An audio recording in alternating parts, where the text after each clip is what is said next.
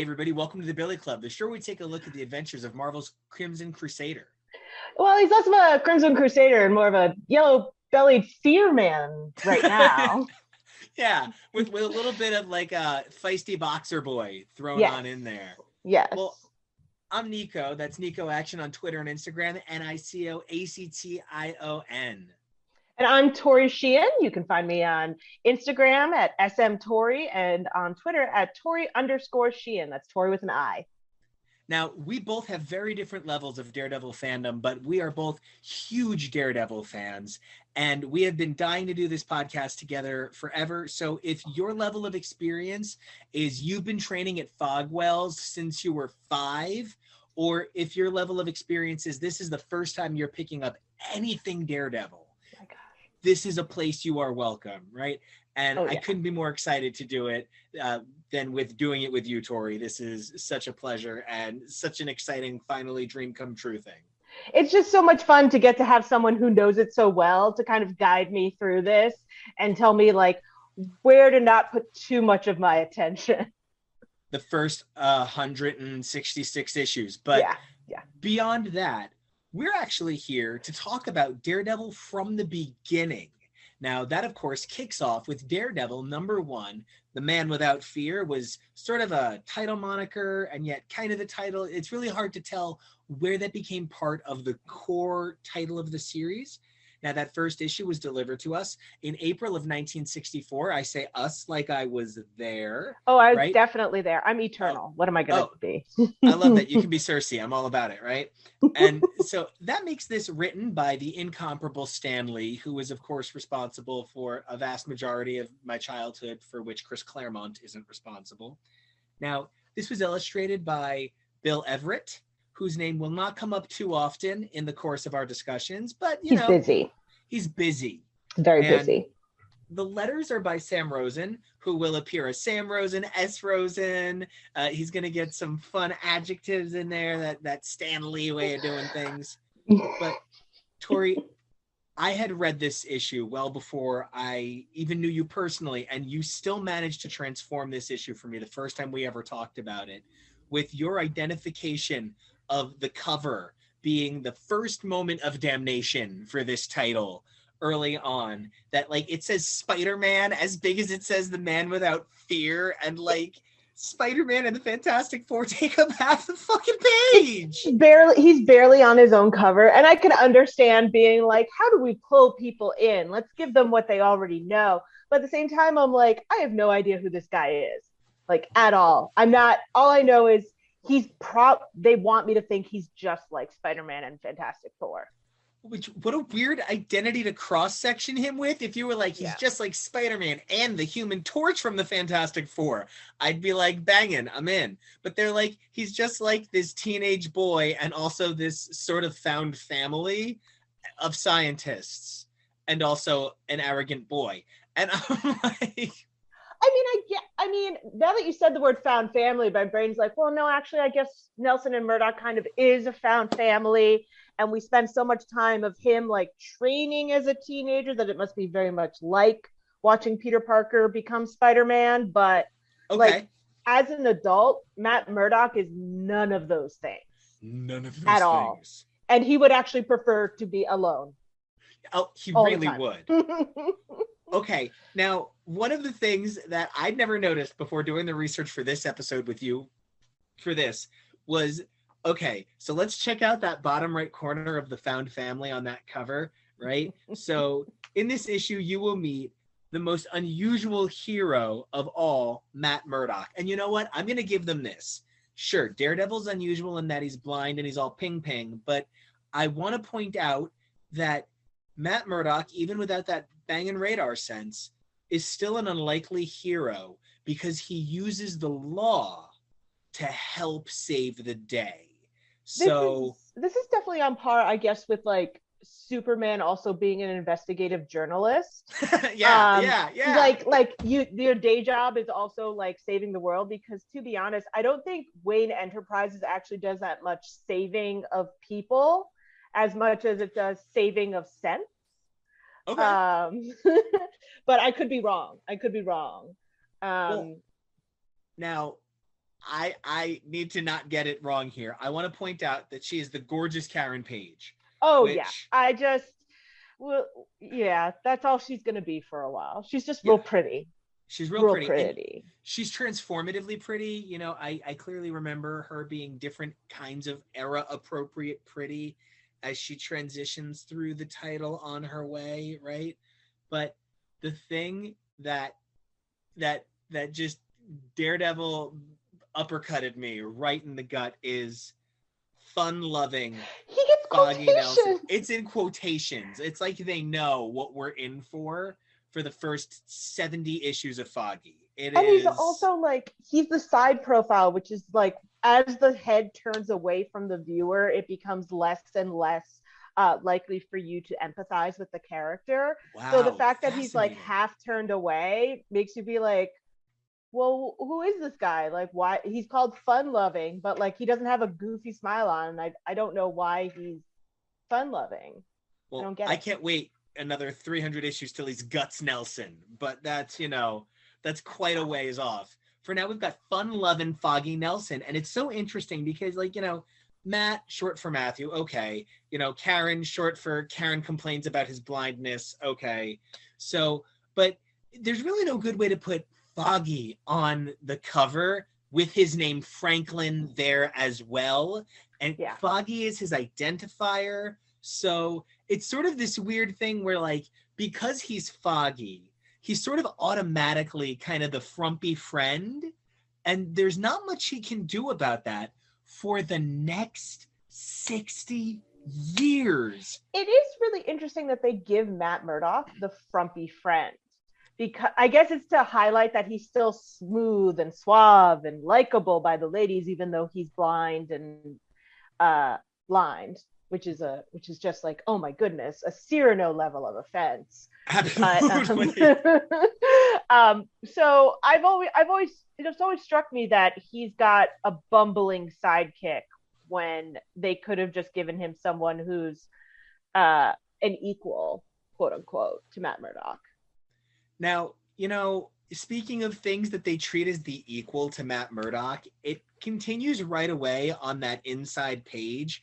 That front page fucking kills me. Now, I know we're talking about the 1960s and the 1970s, which is the era of the frontispiece. And, like, I love me a good frontispiece. Bill Sienkiewicz feeds an entire country with the goodness that is his frontispieces. Yes. Right? But this one kind of fucks me silly. And here's the thing about it. First of all, the biggest thing on this page is the phrase, the origin of Daredevil, which is off the bat a questionable choice. If your presentation is 40% oversized letters, you didn't really have enough for your page. No. And also you redrew the same image from the front page. The same one. It's the same fucking one. Like today, in by fewer today's colors. Standards. In fewer colors. Fewer colors. Today's standards, we would be like, that is absolutely a trace and grab. Like that is, they just used the same image from the cover. But speaking of using the same image from the cover, further down, they fucking still find a way to put Spider-Man on this cover. In case you missed it, I also want to point out that the Fantastic Four are on that cover. They are. So this is one of those things, like the top is still spinning, and I don't know how many layers this goes deep. But very clearly, we're operating under the assumption that Marvel has some sort of perspective going into this motherfucker that you're going to only want to buy this if you feel like you missed out on Amazing Spider-Man. And I don't know what to do with that. Clearly, I love my boy. So I know. He's a good guy. He's a good guy. Wasn't this also like a bi-monthly issue? Like it showed up every other month? So Daredevil does definitely have the spottiest track record on monthly sales throughout his career. And early on, not only was this book late, it was in fact delayed, and that's why there were so many penciler changes early on. You know, that kind of pencil turnover really isn't befitting of a Stan Lee 1964 era book. he had a really consistent set of rhythms with people. You know, he and Kirby did everything. And by he and Kirby did everything, I mean Kirby did a lot. Like, that's not me coming for Stanley, but I am in recognition of the work that a penciler does. And, you know, Kirby wasn't just making comics, he was defining comics for the next 3 generations of comic readers. It'd be like trying to undervalue George Perez. I mean, it would be insane, right? So that's nothing against Wolfman either. So anyway, I really do agree with you that this was during a time where Daredevil is not shipping regularly. I mean, he is kind of, you know, he's a romance title. Let's start with he's a romance, kind of meets crime noir book, and that's kind of still at the core of it. Yeah, I definitely feel that, especially as we go into like the second issue is very much a rom-com, and we'll talk about that when we get to that episode. When we get there, right? Now, so another thing that I think is really important is, you know, Tori, one of the things I love is the way you came to Daredevil. You were brought in by the exquisite Netflix show. I just want to be clear, this might be my canon, but that maybe has a little bit more to do with Electro than anything else. Right. So I love that you came in from the exquisite Netflix show and you came into this world of super heroics. And I think my first question for you is like, how did you feel about the yellow duds? Like, I grew up with this, like, oh, Beast used to look human, Angel used to have soft wings, and Daredevil used to have a yellow costume. Now, I thought all of those things were the same amount of time. No. It's like Angel had his normal wings for 20 years. Beast looked human for 10 years. Daredevil wore this costume for 6 issues. Yeah, I had no idea. I was very confused by why he was in yellow first. I thought it was an interesting choice considering like yellow is the color of fear and like lack of courage. So I just assumed that it had to have been some kind of like early 60s like coloring, inking concern about contrast. So that would have been my guess. I mean, if you think about it, they really were kind of they were plumb fuck out of colors, man. And like, you know, Spider-Man had the reds and the blues, and the X-Men were rocking some form of blue and yellow, blue and white. You know, there was some consistency to putting them in kitty colors, right? You know, the Hulk was gray, but gray looks like shit. So they, back then, I mean, it looked like grain. It was so bad. It just looked like the black didn't show up right on the page. So they transitioned him from gray to green pretty quickly at that, much like Daredevil. I think Daredevil just got the luck of the draw that yellow was the shitty color left. Yeah. But I mean, considering everything, the fact that they kept like the onesie red, I think is what's going to really resonate with people, that big red D. Not even a double D yet, which is going to be, I think that's the last iteration of the yellow outfit does have a double D. I've been tracking. I love that. Now, you know, one of the things that really makes me laugh, smile, and happy is there had long been a real problem, and there still is, and it is not taken care of yet, you know, and it's the incredible, tireless work of brilliant women creators in comics and, you know, the tireless efforts of the Hawkeye Initiative, right? And I have long maintained that they kind of pose Daredevil very kind of femininely, and I think it really is from issue 1. He kind of does have these very kind of poses. And I think it's one of the things that as a young man, as a young queer man who was, you know, chronically ill, that was one of the things that drew me to this character. I didn't have to be super buff. Now, I mean, obviously I've changed some priorities since then, but, you know, I was like, I can be kind of average bodied and still be a superhero. Cause look, Daredevil's got hips for a man. He does. Oh, you know. He does not skip leg day at all. Ever. No. So, I actually have a question as we move on to page quote unquote 2. Is there a reason why we have Fogwell's Jim and Foggy Nelson? So, okay. Content creator, best friend numero uno, and husband extraordinaire, Kev O'Reilly is famous for always wearing kind of like a matching Daredevil look to me. Like we're at a convention, I'll be in my Fogwell's jersey and he'll be in my Hell's Kitchen hoodie. And it's that sort of thing. And one day he said to me, wait a minute, is Foggy's name not Fogwell? And I was like, no. And he was like, what do you mean? And I'm like, his name is Franklin. And his dad isn't the owner of Fogwell's. And Kevin was just like, I am betrayed and I hate this. And I think it's sort of the way ultimately the Bat and Superman share Martha's. I think Daredevil's life is just full of fog and it's a metaphor.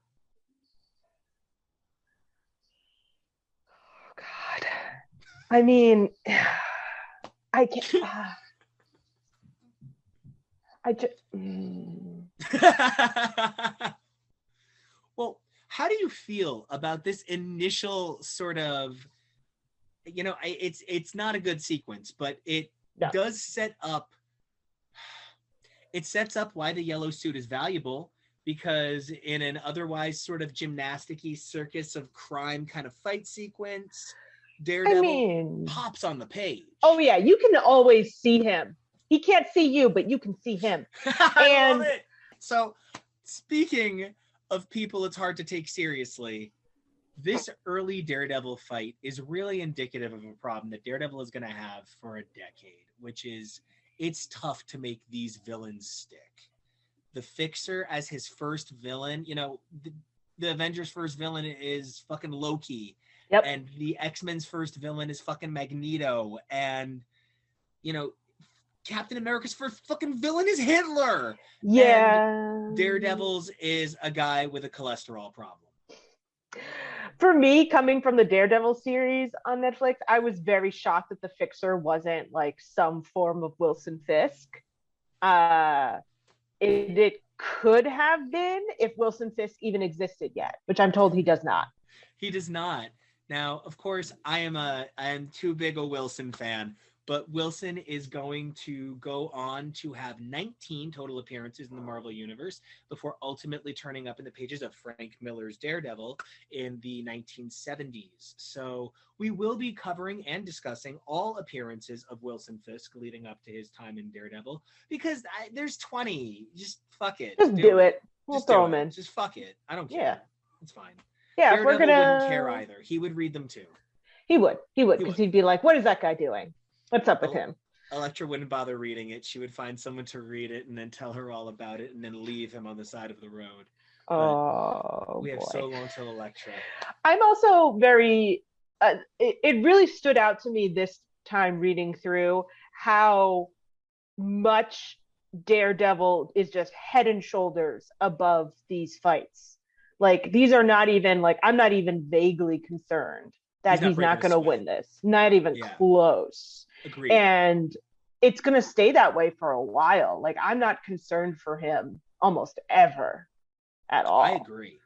Especially in that first, you know, really, not to jump ahead, and we're going to get there because we're talking about these in story order. We're treating each story as its own creature, right? So when we get to a 3-parter, that's a story.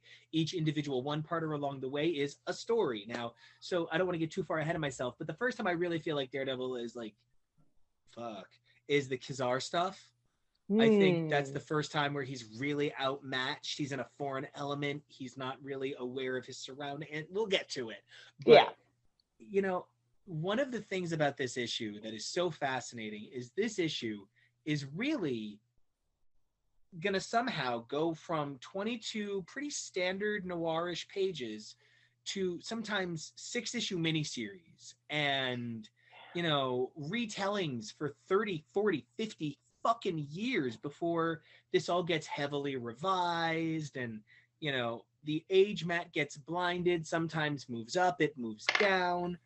But the core of this block of issue 1, that sort of page 7 to page, 12, that whole kind of, he gets blinded. You learn about his father, who was a boxer.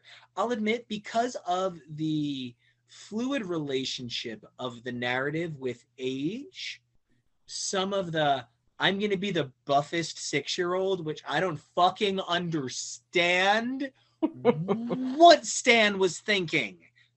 Is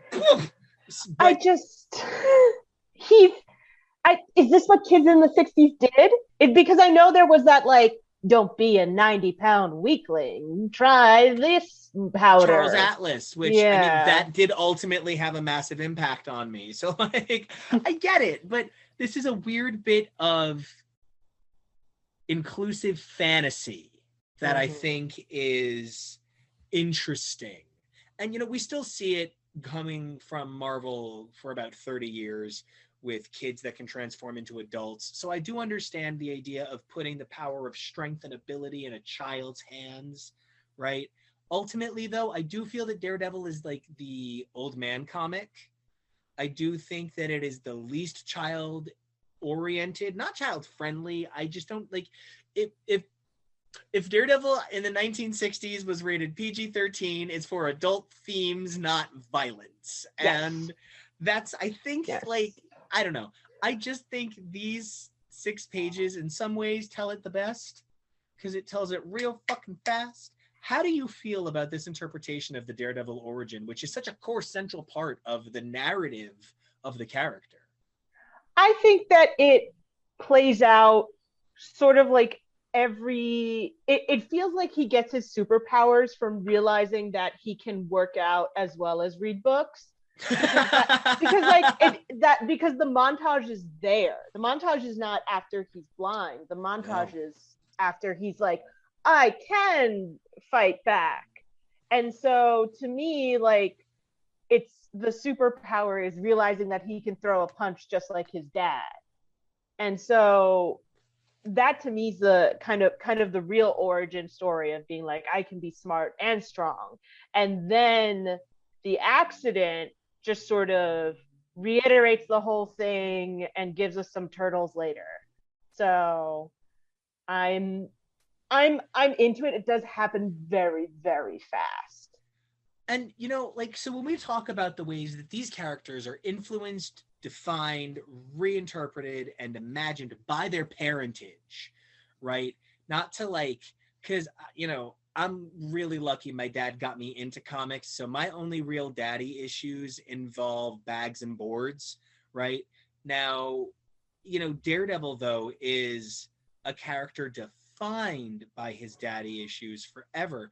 When I think about how Bruce Wayne is defined by his father, in a cultural understanding, it's he became an industrialist like his father. When I think about the ways how is Superman defined by his father, culturally at least, it's by the notion that Superman is on a mission of peace because his father sent him, and then he was raised by salt of the earth, Jonathan Kent, so that other father figure raised him to be a good man.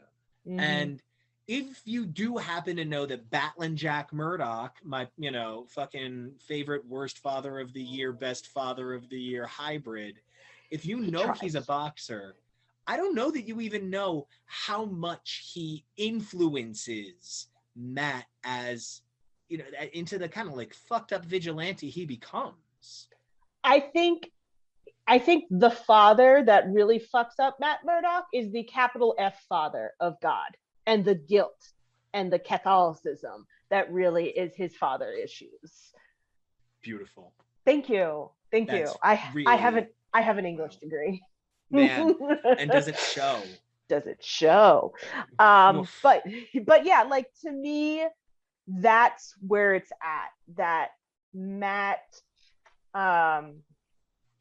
his dad, like, forces him. It's like, you're gonna study, you're gonna be better than your old man, you're gonna make something of yourself, you're gonna get out of these streets, blah blah blah.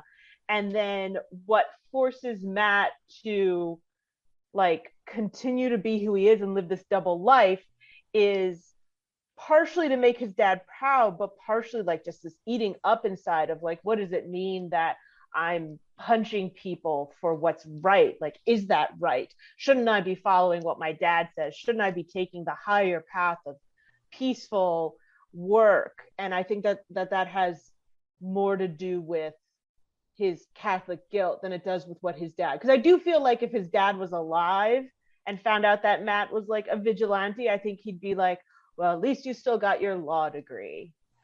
He would find a way to kind of, because that's such the core of Jack. And that's why so many writers have returned to Jack over the years, and not just in the pages of Daredevil, but in the pages of Battling Jack Murdock, a miniseries that came out a number of years ago. It is so significant that Jack is like, I'm still a good man, even though I'm breaking the law, because my son is good. Mm-hmm. If you can make good, you are good. And that's one of the things that so drives these characters through their narrative in a way that I feel like, it's why I'm maybe not annoyed by the hyper shorthand that this issue tries to get me to accept. The things that really do kill me are, number one, the incident resulting in Matt's accident barely features Matt in the sequence of the action. I understand that he is a figure in the story here, but he certainly doesn't have anything beyond the initial heroic agency. The number one thing I notice on this page is Daddy Murdock looking like, fuck what? That chest, buddy. He looks good. Yes, this is definitely the most Jack-centric version of this origin story I think we're ever going to get. Yeah. I really do think that. I also think that this gives us a lot of very specific like time dating and character dating for like, your mom is dead. You are 15 when this happened. You are 15 die. going on orphan. Yeah, I die right before you graduate law school, which is the only college you go to because somehow in the 60s you can just skip undergrad. Good. I guess, good for you. Sure, you're a well-prepared lawyer. Sure. But like, it's just very like, hit the things. We get one image of Matt in the hospital room.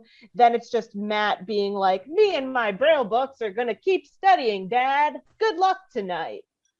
Kind of stuff. And you know, one of the things that blows my mind, are we really meant to believe that altogether the exploration of the execution of Battling Jack Murdock is a crack? Is that really it? That gunshot noise is the execution of Matt's father, which sets the narrative forward in such an explicit way. There's like fucking pinups of the goddamn Waynes being mowed down in the street like animals, right? There are beautiful pictorial tributes to goddamn Uncle Ben dying Bucky. In Spider-Man's arms. But Daredevil's dad dies in darkness, which I have to wonder if is a reflection of Matt's inability to see the loss of his father, or if it's a reflection of Marvel style, which was write a plot, let the artist draw it however they want, and then the writer reassembles it in their own personal order. And so I gotta wonder if this was at some point all in order, rearranged, and you know, that's what said Jack's dead crack.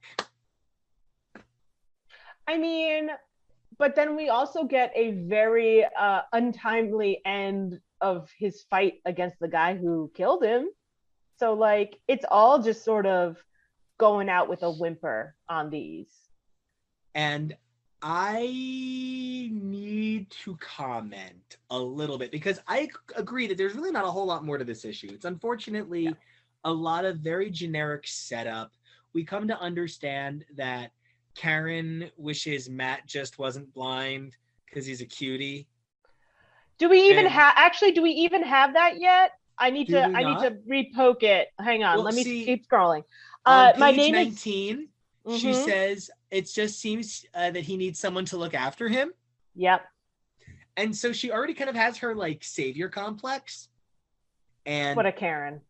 What a Karen. And we've got Foggy kind of, even in the art, and I understand that that might not have been the point at the time, but even in the art, he's kind of lurking behind her. He's always there. Yeah, it gives you that uncomfortable feeling that is so 1960s comic centric. And I just kind of feel like right up until that moment where Daredevil is just sort of like, fine, that dumb bastard had a heart attack. Fine. Saves the courts the cost of a trial. And I'm like, that doesn't make him sound hard. That makes him sound pretty okay with murder. Yeah. Yeah. Like I can definitely see where people are like, Daredevil has a dark side. And I was like, well, I mean, he encouraged his dad's killer to like have a heart attack. I mean, you could go darker. You know. Yeah. He could have pushed him in front of the subway car. And I maybe think that the real enemy here is a life of trans fats and amphetamines and like probably a lot of bourbon. And I don't imagine he hits the health club or does any of the repairs on his own home. I feel like not much of a real fixer.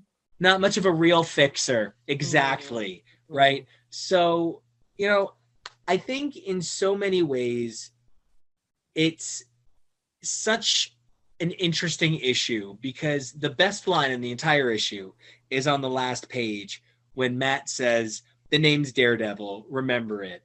You'll be hearing it again, I promise." Because it is kind of a promise. Remember it, because I need some time, and then you're going to hear it again, and then we can be friends. But, you know, Daredevil is a really hard sell from issue 1.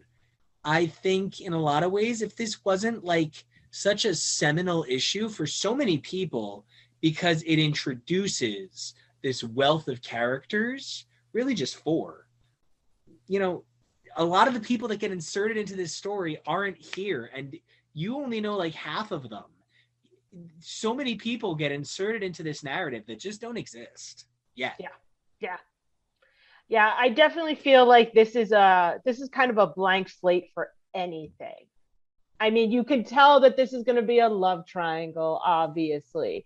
You can tell that like his issues with his dad are going to pop up again. You can tell that his law office is going to be interesting.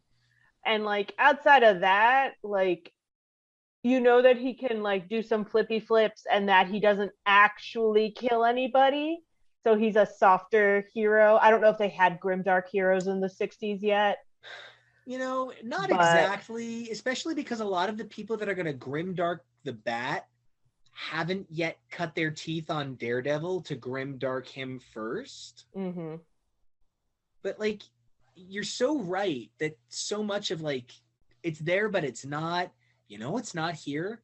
Ping. Where's the radar sense? No, he's got like a wafting idea of it, but it's not. It's very much not the ping. It's not even like the echo waves. Like there's none of that artwork is here yet. I think we get it soon, but I don't think we get it yet.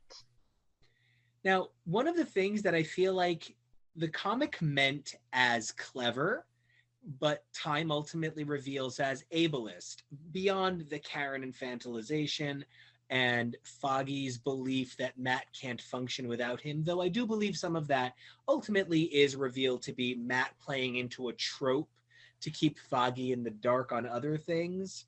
But this Kane into the Billy Clubs thing, I love the fucking Billy Clubs. But this idea that the Kane, as an extension of his blindness, if a blind person told me this was okay, I would feel okay with it. But the reality is this was shaped by 3-sighted people. And I'm unsure how I feel about heroically, fascistically accessorizing the blind. Yeah, I mean, to me, it's a tough one because on the one hand, where else are you going to keep them? Daredevil, we'll get into it, but Daredevil has a weird thing where he kind of always has to keep his stuff on him. And how do you do that in a 3-piece lawyer suit? So like it makes sense sort of that it's there, and it's a very cute thing, and then you can fit a lot of stuff in it. It becomes like the gadget belt. Like it makes comic book sense. But yes, from a like ableism and what do we think of this? I think I don't have the right perspective to be able to properly comment on it, unfortunately. I agree. And you know, outside of some pretty clunky moments in the art, like I have for many years thought that the bottom right panel of page 23 of digital, which is the penultimate page of the issue, sort of looks like a wizard Daredevil is flying through the air on a floating gurney. And I don't know what the fuck I'm looking at. There's a couple of those in the goon fight in the beginning at Fogwell's gym. There are many times where he's just sort of like Supermaning into someone, or like hitting their butt with his butt or something. Like there's just, it's not as well done as we've become used to these days. But I guess back then it might have been cool. Well, and you know, that last panel with the Daredevil vague horns on the imposing shadow. The shadow's perfect. It's, you know, there really are so many moments in this issue that tell us what we can look forward to. And it's why I'm excited for issue 2 as a Daredevil fan. I don't know that it, you know, by 1964 standards would have hooked me, but like by modern standards, I love this. And ultimately, time has given me the opportunity to not think of it so critically, but rather constructively for what it is and what it could be, thanks to so many brilliant writers, many of whom are voices that would have never been able to write this book back in 1964. It's just so significant, and I really enjoyed going on this first issue journey with you. I'm much more excited to get to know the characters a little bit better in issue 2, because this was like the origin of Daredevil, and we need to have a little bit more Matt Murdock, a little bit more Foggy, a little bit more Karen, and I know that's coming next issue. Definitely, for sure. I'm very much excited to get into the double lead that is Matt Murdock versus Daredevil. Well, until then, guys, I've been Nico, and you guys can find me on Twitter and Instagram at Nico Action. That's NicoAction. And I've been Tori Sheehan. Again, that's on Twitter at Tori_Sheehan, and on Instagram at SM_Tori. That's Tori with an I. Until next time. Yeah, right? And this has been the Billy Club, and I can't wait to come back next time and talk about the time Matt Murdock flew a plane. It's not a plane. It's a rocket. It's a rocket. Well, it's a rocket. I can't wait. It's going to be great. Till next time, stay fearless. Stay fearless. Oh, I love that. Okay. Stay fearless.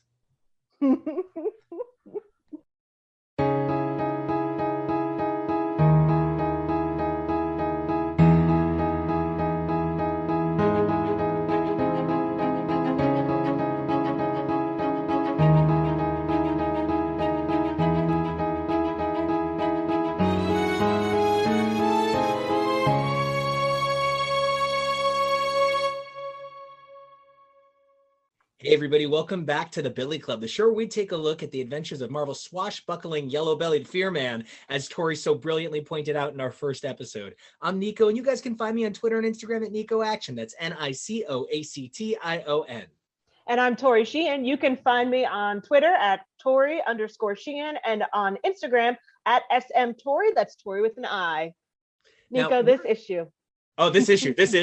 Now, we're, of course, here to continue our investigation of Daredevil story by story, right? So we're going to give each one of these the time they deserve.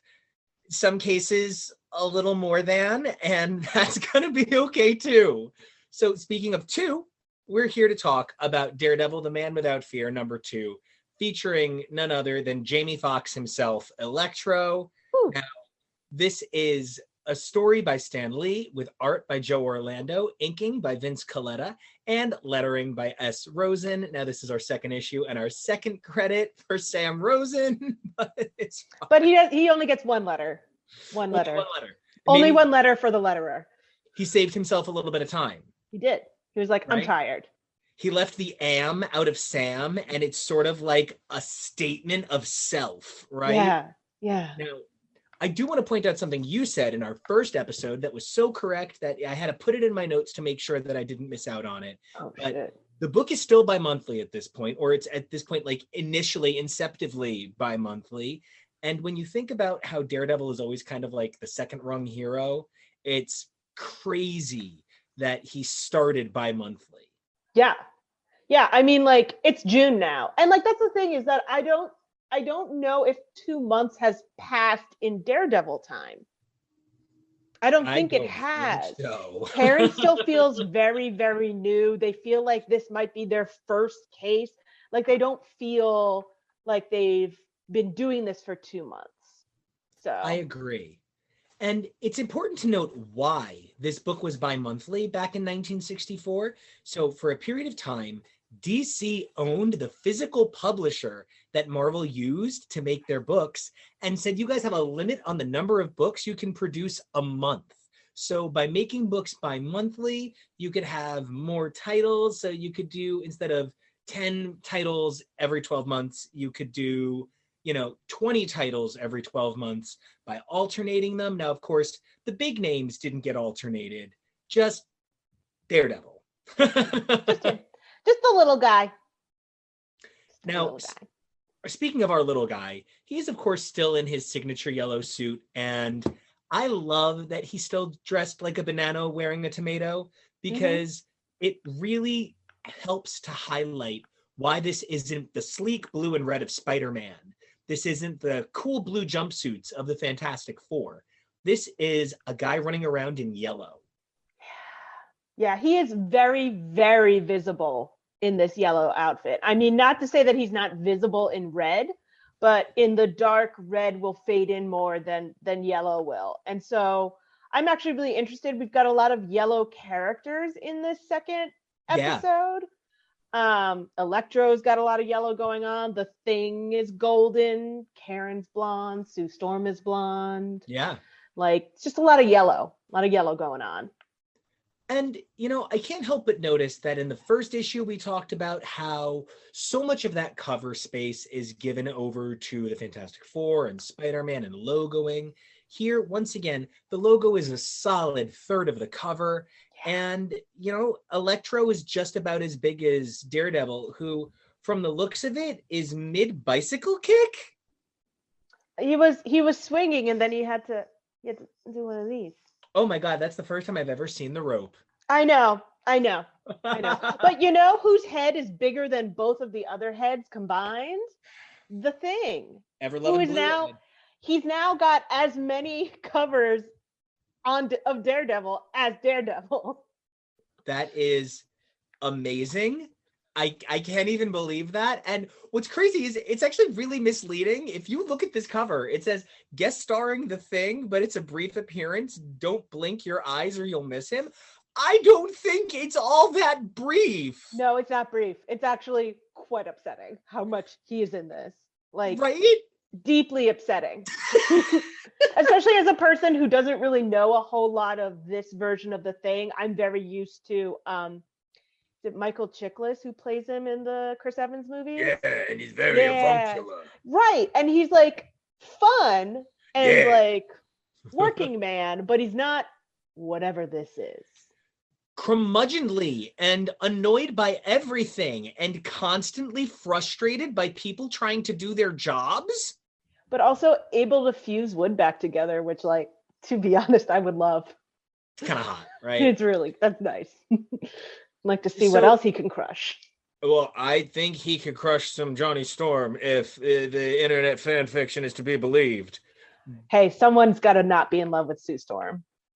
Thank God. That's one thing I need to give this Daredevil issue. For a book that could have immediately had Daredevil be like, oh, Sue is so intoxicating for the 2 seconds they're together, right? It didn't. It didn't. And I really appreciated that for a romance comic. They didn't try to shoehorn in a romance that I don't really appreciate.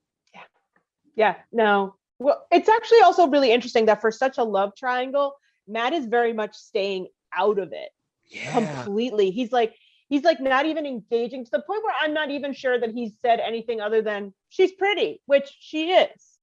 But like, he hasn't been like, I have feelings for her, but I can't because my life is a mess. And she thinks I'm blind and I'm not. So like, he keeps a lot of secrets, but like, this is a very lopsided love triangle right now, but you know, it's supposed to be a real, like, true circle around love triangle. I agree. I definitely get that vibe.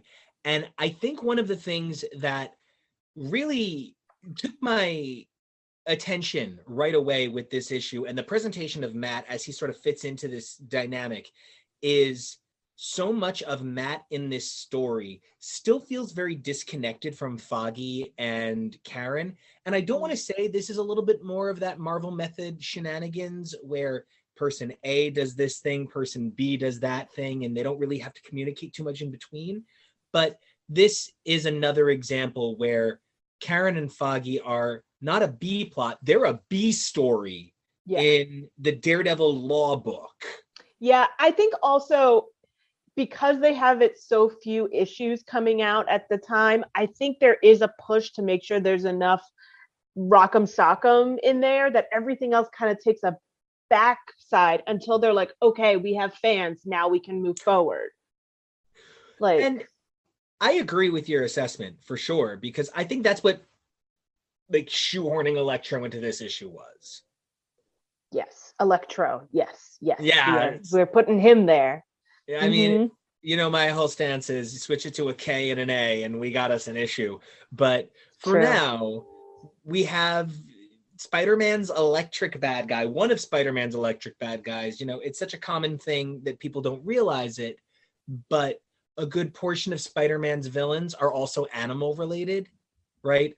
A good portion of the Fantastic Four's villains are some sort of misformed by science kind of creature, right? A lot of the X-Men's early villains aren't just mutants, but they're mutant minorities, and it's a very specific kind of trope. There is no consistency to Daredevil's earliest villains because Daredevil doesn't really have a rogues gallery of note, with the exception of, you know, Leland and Jebediah. I don't really think there's a lot of... I forgot about Jebediah. I know, right? I don't think there's a lot of classic early DD villains, and that's why this appearance from Electro, who, other than I love the way their yellows play against each other in a really dynamic way, you know, it kind of... I feel like on that first page, that frontispiece, The Evil Menace of Electro, you can already kind of see where he is just sort of a cookie cutter character. And this him sitting over the city, this could be any city backdrop. I really love the image of Matt because that's maybe the first really Matt image of Matt. But I think that is the transition from Bill Everett on the first issue to Joe Orlando on the second issue, where Joe Orlando maybe a little bit more understands our characters, much to the fucking chagrin of what the Thing looks like. You know, when we're handed other people's characters, sometimes we do great, and sometimes we're like, you're just a caricature. It's fine. And you know, I do feel like that's kind of what happens, you know, and it's funny because we've commented a little bit on how already Daredevil represents the everyman in a way that Spider-Man can't. Spider-Man, you know, in his earliest incarnations is secretly brilliant, and then later on it's sort of retconned that he's secretly brilliant and secretly jacked and secretly charming with women. You know, the nerd fantasy, having lived it for years, you know, the nerd fantasy sort of self-insert has changed a lot over the years, and this book really has a lot of working class to it for a book about lawyers.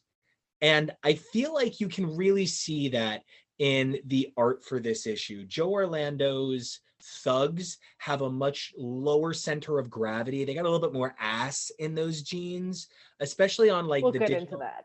right? On the digital page 5, when this like fight starts up, it really gets that working class feel. But man, the thing in that opening sequence really looks like a hamburger.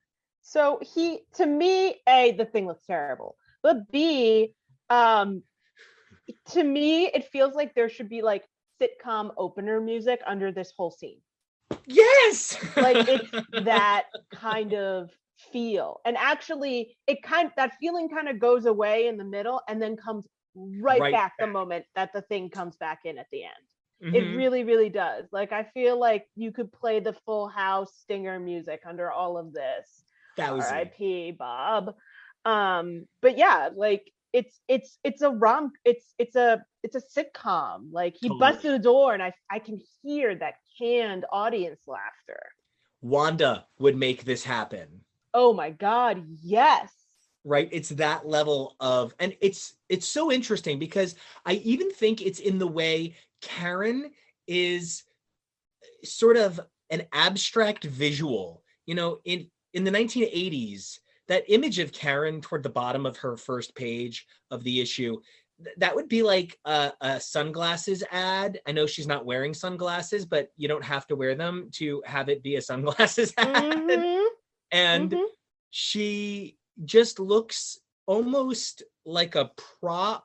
I don't know that I could tell the difference between Foggy and maybe, Osborn in this image. Like there's a lot of how almost everyone who isn't Daredevil suffers in this issue, which frankly, considering that Daredevil didn't look like Daredevil in his first issue, I'm pretty okay with the trade-off. But man, these first few pages, it is a really rough interpretation of some of those characters. Yeah. I'm just always so fascinated by how like lifeless the thing looks, particularly in the bottom right of this first paneled page. It like there's nothing behind the eyes. There's absolutely no expression. No one knows what it's like to be a man. He's like, we're going to DC to get more medals. Can you believe it? About to get on a spaceship. Can you be a little bit fucking excited as you jump out of this? I got time to hang around here. I gotta go. I also think that perhaps Reed is a little lifeless on that next page. That one shot of his face where he's just like, it's really severe. And I mean, by no means are we making fun of the artists of the 1960s any more than we would comment on the artists of today. These masters of their craft worked so hard to develop these voices and these figures and these positions. What we are perhaps talking about is the assemblage of the ideas, perhaps the lack of support that a number of these artists had. You know, by today's standards, you would be able to do all of this on your Wacom in Photoshop, and you could make that shit look beautiful and then go over and do your logo in Illustrator. And exactly. These guys couldn't.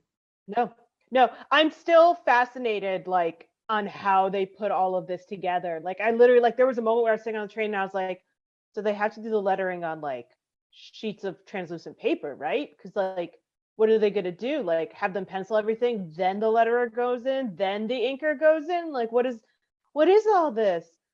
I can't imagine. I honestly can't imagine how thin your pen has to be, like, to get these little details on these little bitty pages, which I know are bigger in real life when they're drawing on them, but still.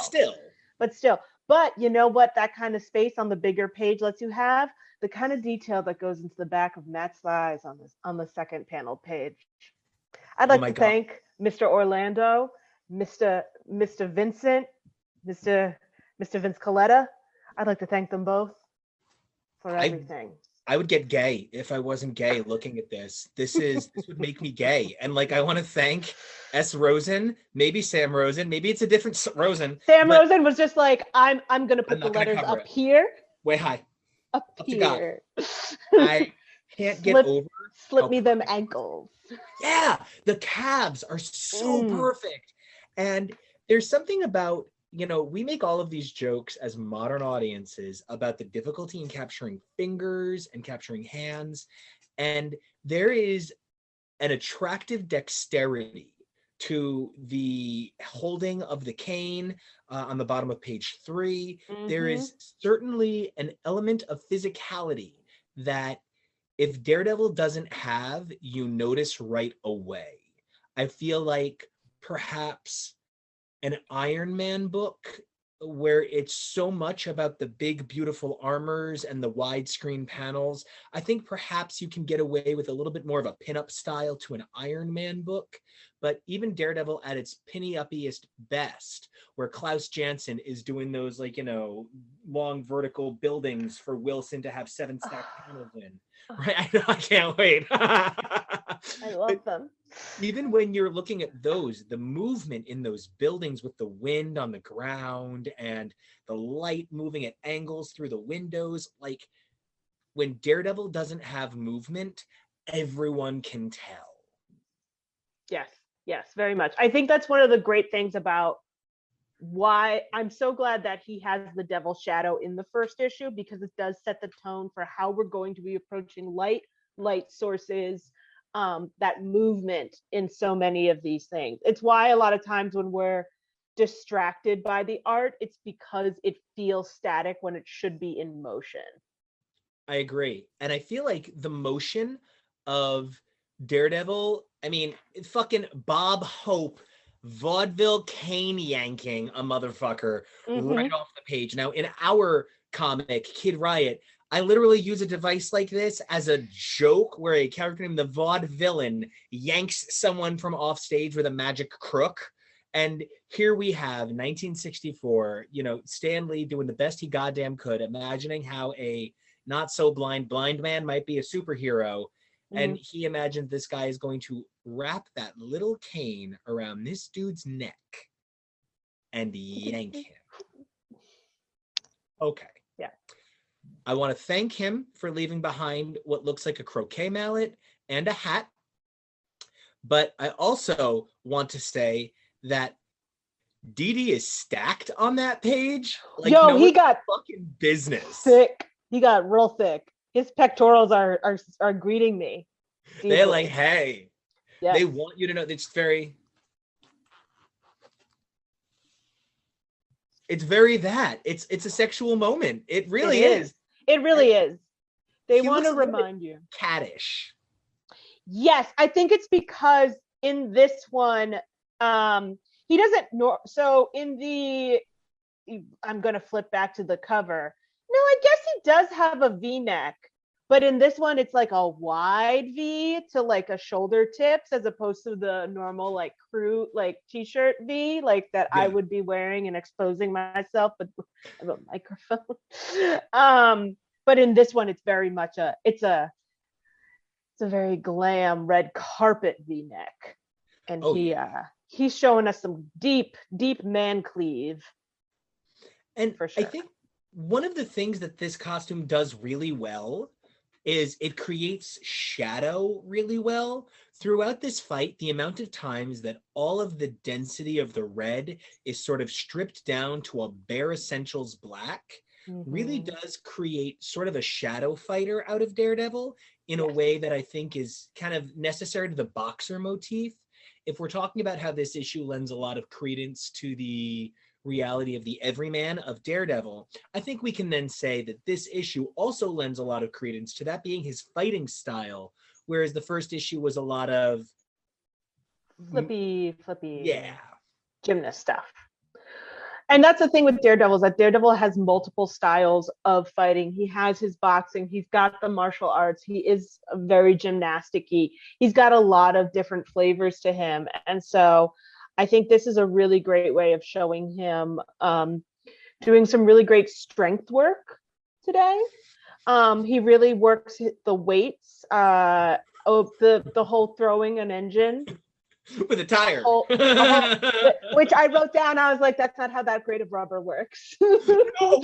It's not how that works. If that's how that worked, there would never screeching tires wouldn't be a thing. You'd leave like ravels of rubber behind. He would bounce to a stop all the time. can't. You just can't. So yeah, so the fact that he can just like this is definitely the strength of Daredevil, which I think is really great. And it also shows that he's smart enough to use different uses of physics to get the kind of strength that he's looking for. I very much agree. And I think in some ways, you know, when you're talking about bad guys, one of the things you kind of need to accept is an elemental bad guy, unless they're specifically demoted in some way. But an elemental bad guy is a fucker. And, you know, I don't think of Angel being able to go up against Magneto. I think about the time Iceman did it. I don't necessarily think about how it would be easy for Mole Man to fight the Human Torch. I kind of think that's a Doctor Doom level thing. When I think about Electro, it's really hard to think about a lot of street level characters that could take him down unless the Punisher is massively insulated like an oven. I don't really see Punisher taking down Electro. So I wonder if in some ways giving Daredevil what we're going to call Optimus Prime level strength out of nowhere was to kind of balance out how big a deal Electro ultimately is, because believe you me, I would not want to fight Jamie Foxx. There's a lot of things I want to do to Jamie Foxx involving full contact, but fighting isn't one of them. No. And like, it's still the 60s, so no one's using the whole, like, your body uses electricity to move. Like, we're not there yet, but right. Like, no, you don't want to fuck with electrical people. You don't want to fuck with water people. You don't want to fuck with air people, fire people. Like, no, you don't rock people. You don't want to do it. If it's a bender, don't fight it. Yeah, exactly. When they're like, oh, I'm a firebender. I can steal the airbender. I can steal the air from your lungs. I'm a waterbender. I can dehydrate you to the point of desiccation. Like, no, we don't fuck with this anymore. No. I'm a metal bender. I can take the iron out of you and make you really sleepy. Firebenders can burn the oxygen out of your lungs. Like, there's so many scary ass things. Or electricity. Firebenders, you know. You got your lightning. Do they get benders. Electricity too? I haven't watched the shows. I should. Oh, so good. I know. So I feel as if one of the major hard parts about this issue is we get so close to what Daredevil is going to be, but it's still got vaults to go yet.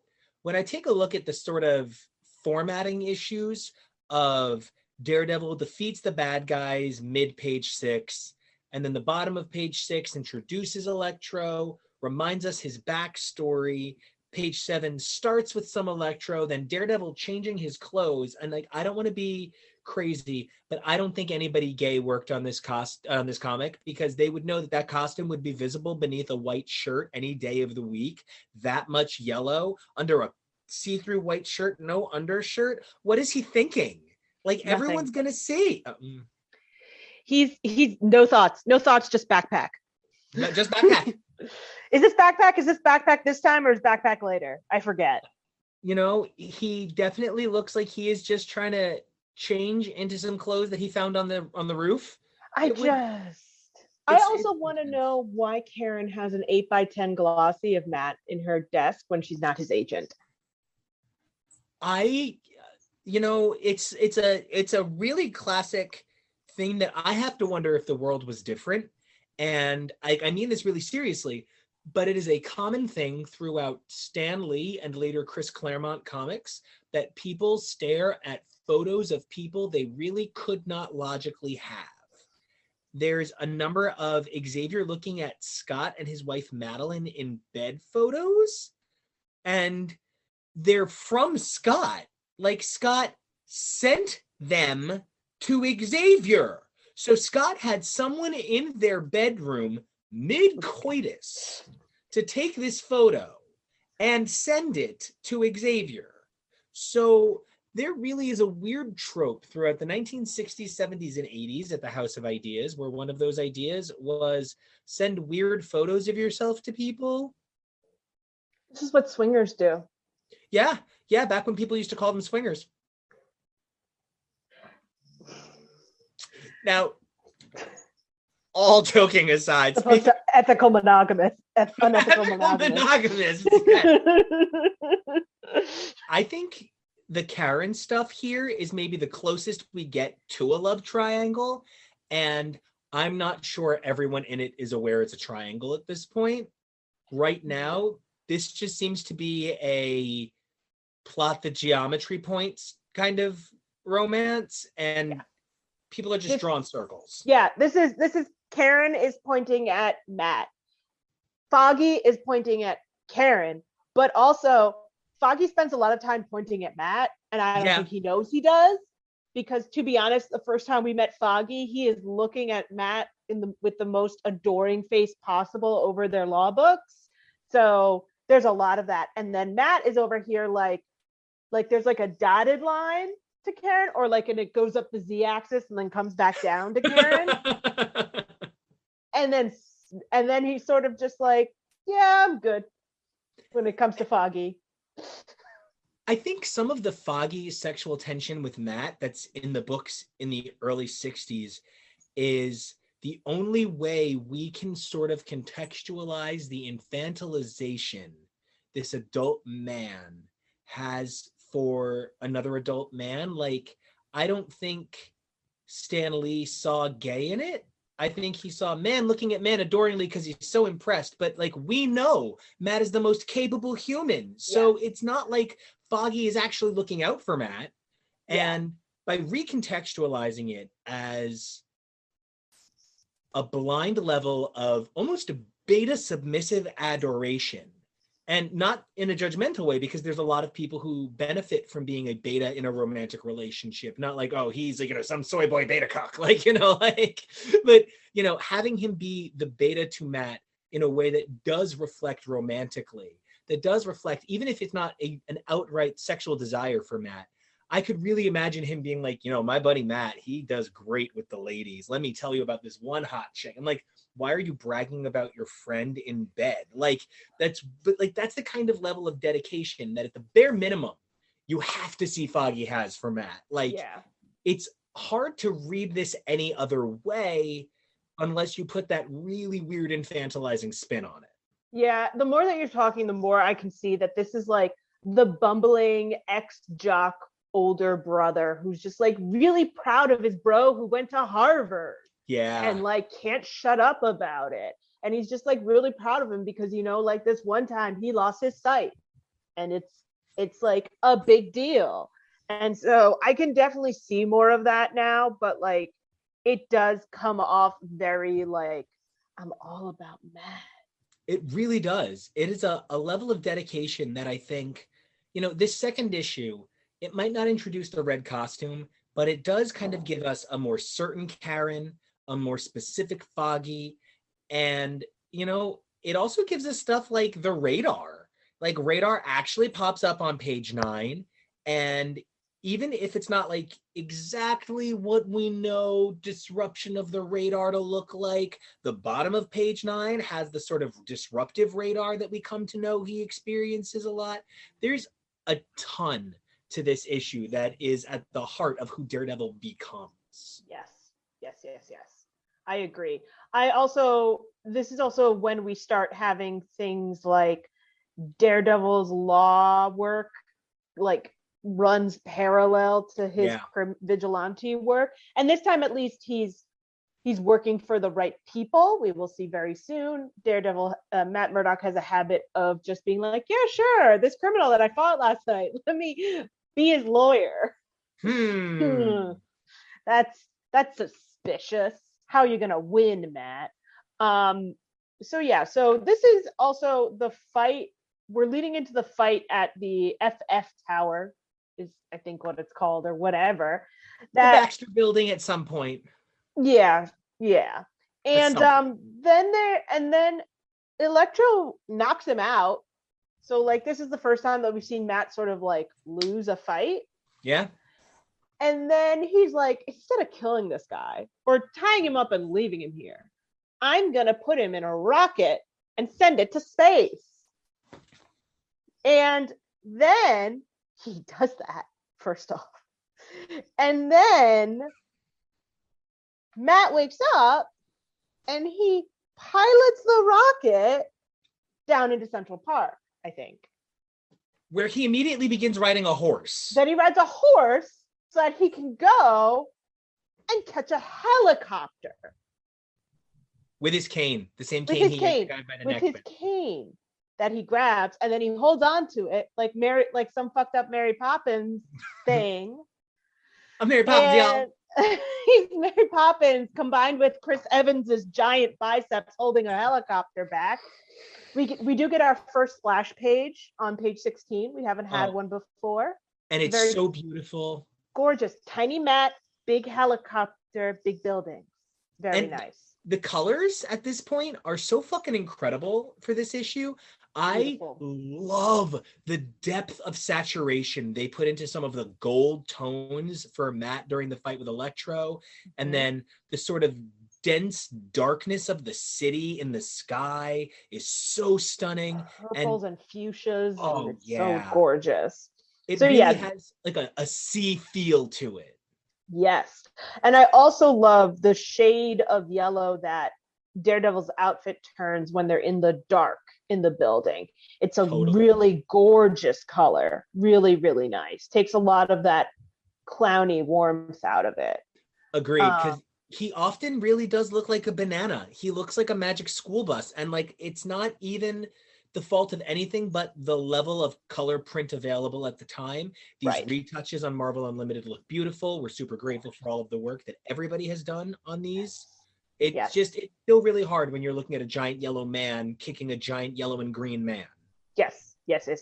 And then we go to the theater. And have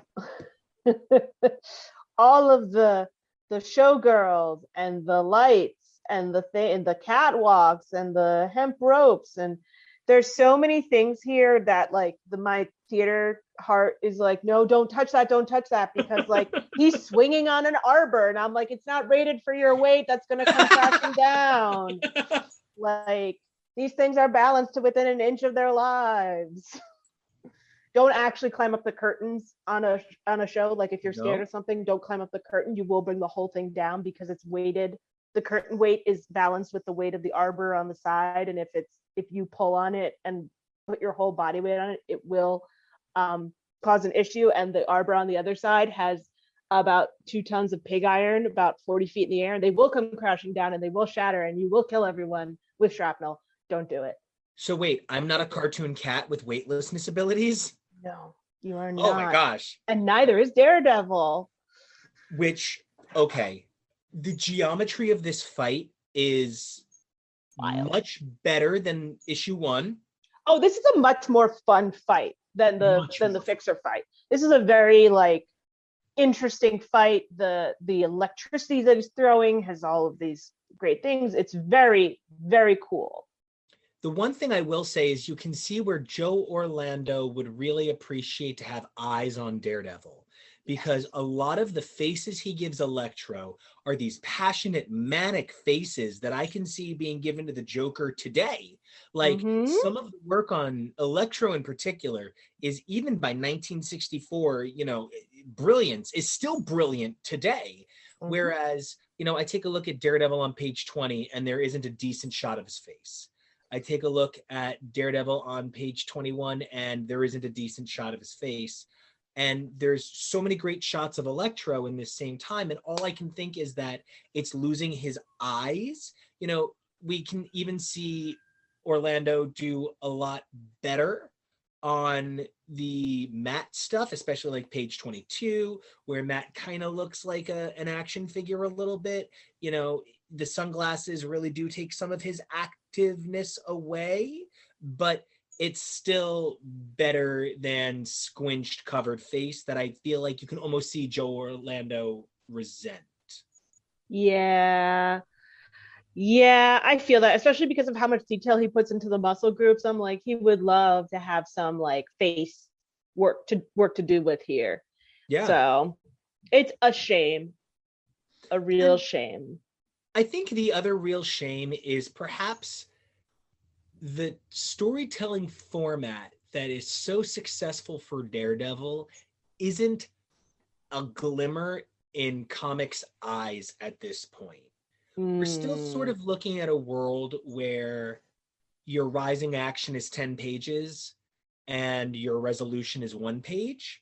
And I Yeah, if that. And I feel like that's something that we see very much with this issue, that Electro isn't dealt with until the top of the final page is really tricky for me, because I don't know that I saw the fight go anywhere.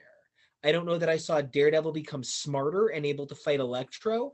I don't know that because Daredevil isn't super strong. I know here he throws a car engine with a tire, flies a rocket ship, rides a horse, which he then jumps off of to grab a flagpole, which he then gets to the top of the building, rides a helicopter across the city, and then fights an electric man while climbing the curtains of a theater. I do know that that is what we're talking about, but it doesn't feel like he gets smarter. It just sort of feels like I described the actions of a cartoon cat. And that's not the same thing. Yeah. The only thing that is like him that he notices is like, oh, the control panel. I'll just push all the buttons and hope that one of these curtains falls. Like, this is very much like a luck thing. Yeah. And I'm not that impressed by like Daredevil's skills being showcased in this fight. I agree. And it's sort of, it's sort of the hard part of balancing a book where the character's alter ego is as important as their costumed identity. That's the Spider-Man of it. Spider-Man is the duality of it.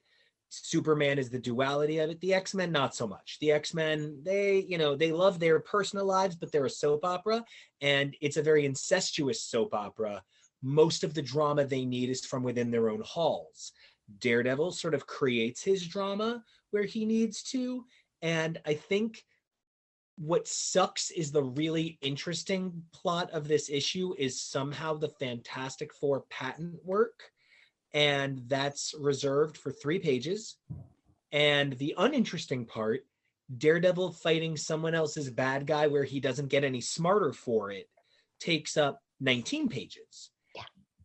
And that's, for me, the other thing is you had an opportunity to have Karen talk to Sue. Well, now, in fairness, Sue thought about Karen with all her little thinky thoughts, and it was about her hair. It was. It was about her hair. It was. But it was not about a man's hair. It was. Okay. So we are getting closer to passing the Bechdel test. One man has pebbles for hair, and one man's hair is a matchstick. So, it's just really lucky that they didn't both think about Reed's hair, I guess, because they would have found a way. It's unfortunate because Karen, even at her most agency, Karen is one of the most tragic characters in modern superhero comics, even at her most agency, that for many of us in the Daredevil community, the pinnacle of storytelling is Born Again, which is, character assassination beyond anything that had ever been done to a 1960s character like that. And I mean, gorgeous assassination. Oh, yeah.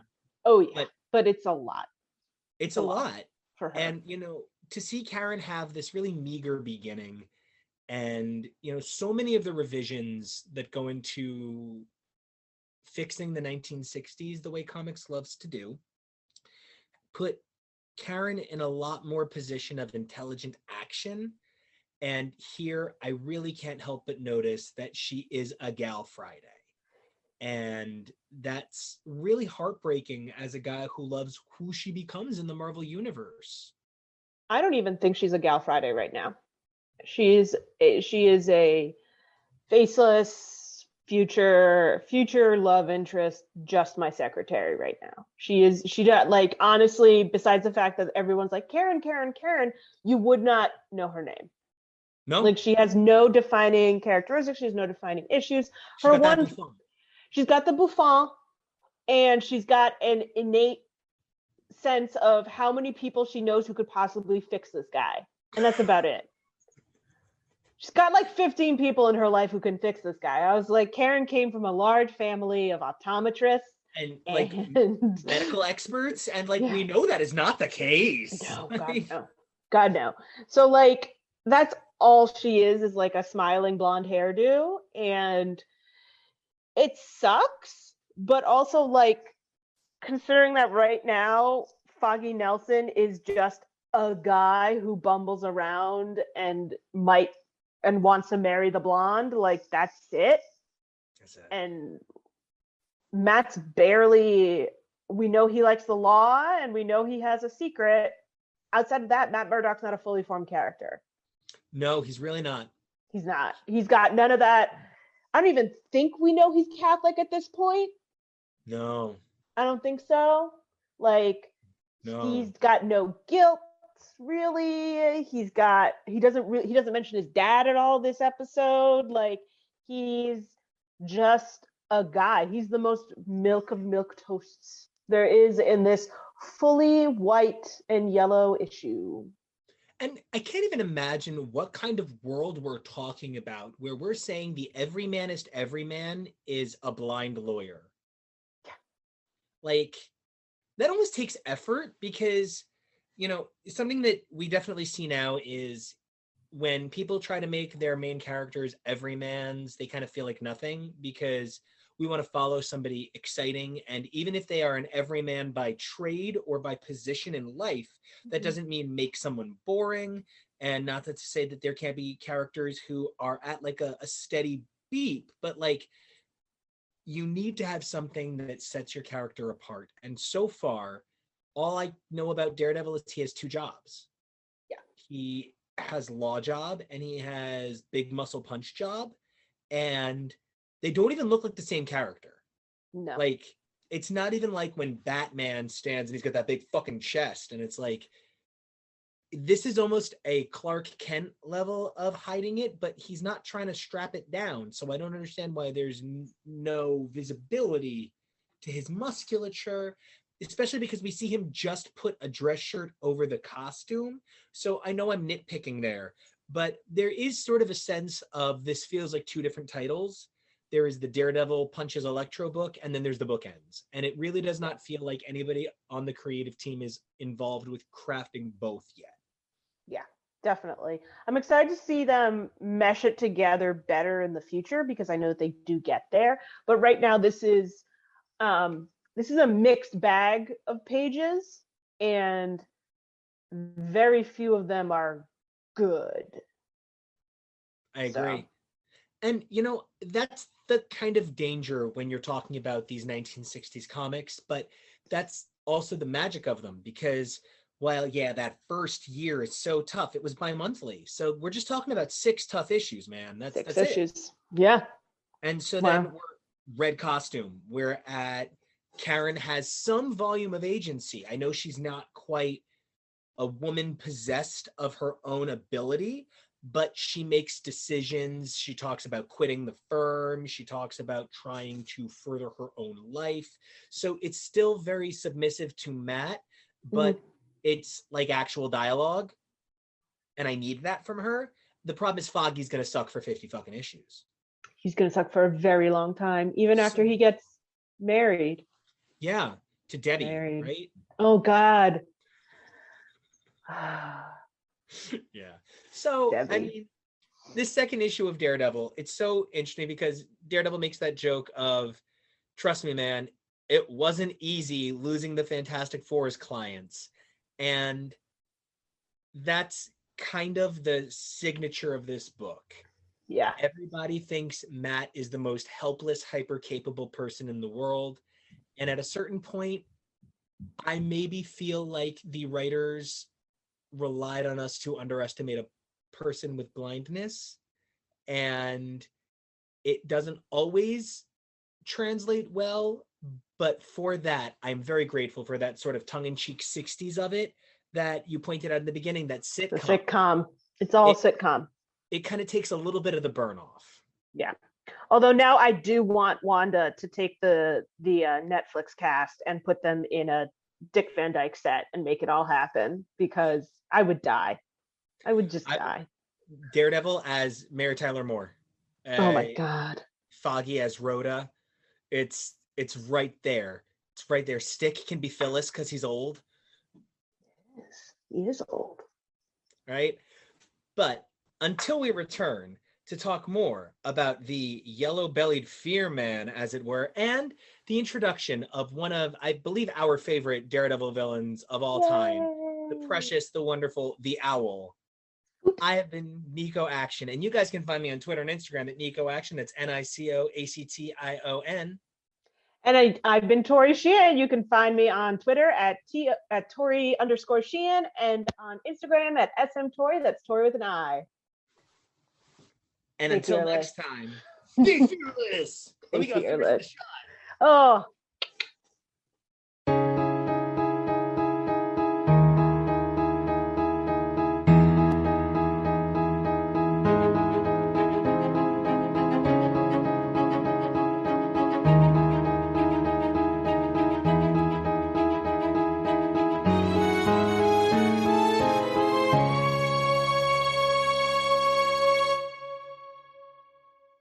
Hey everybody, welcome back to the Billy Club, the show where we take a look at the adventures of Marvel's swashbuckling Yellow-Bellied Fear-Man in all of his early 1960s appearances. I'm Nico, and you guys can find me on Twitter and Instagram at Nico Action. That's NicoAction.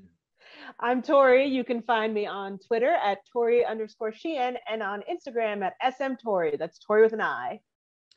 We were talking in the green room about how this is like our first favorite issue of the series. I love the Owl. He is so great. He is so silly, and silly is so good.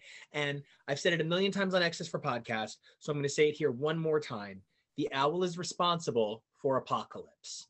How well the brilliant Louise Simonson, who had long worked with Ann Nesenti through the X Office, was given the responsibility of taking over X Factor because Bob Layton, the brilliant writer and artist that he is, was really struggling to hit his deadlines. So he did not feel equipped to do the book justice and decided to step down.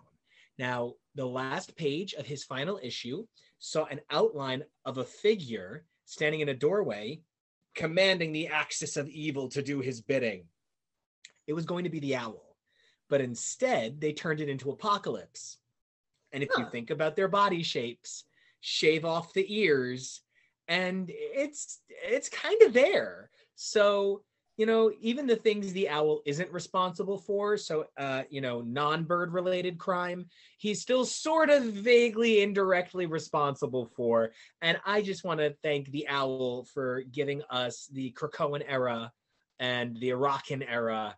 And all right, but back to Daredevil. Tori, the Owl, how great was it to play around with Leland finally? It's just so much fun. He's so tacky. So tacky. In the beginning. It's hard to take him seriously. And I think this was definitely the issue where I texted Nico and I was like, is Wilson Fisk around? Because he's making a lot of I will be the overlord of crime statements if the Kingpin's around.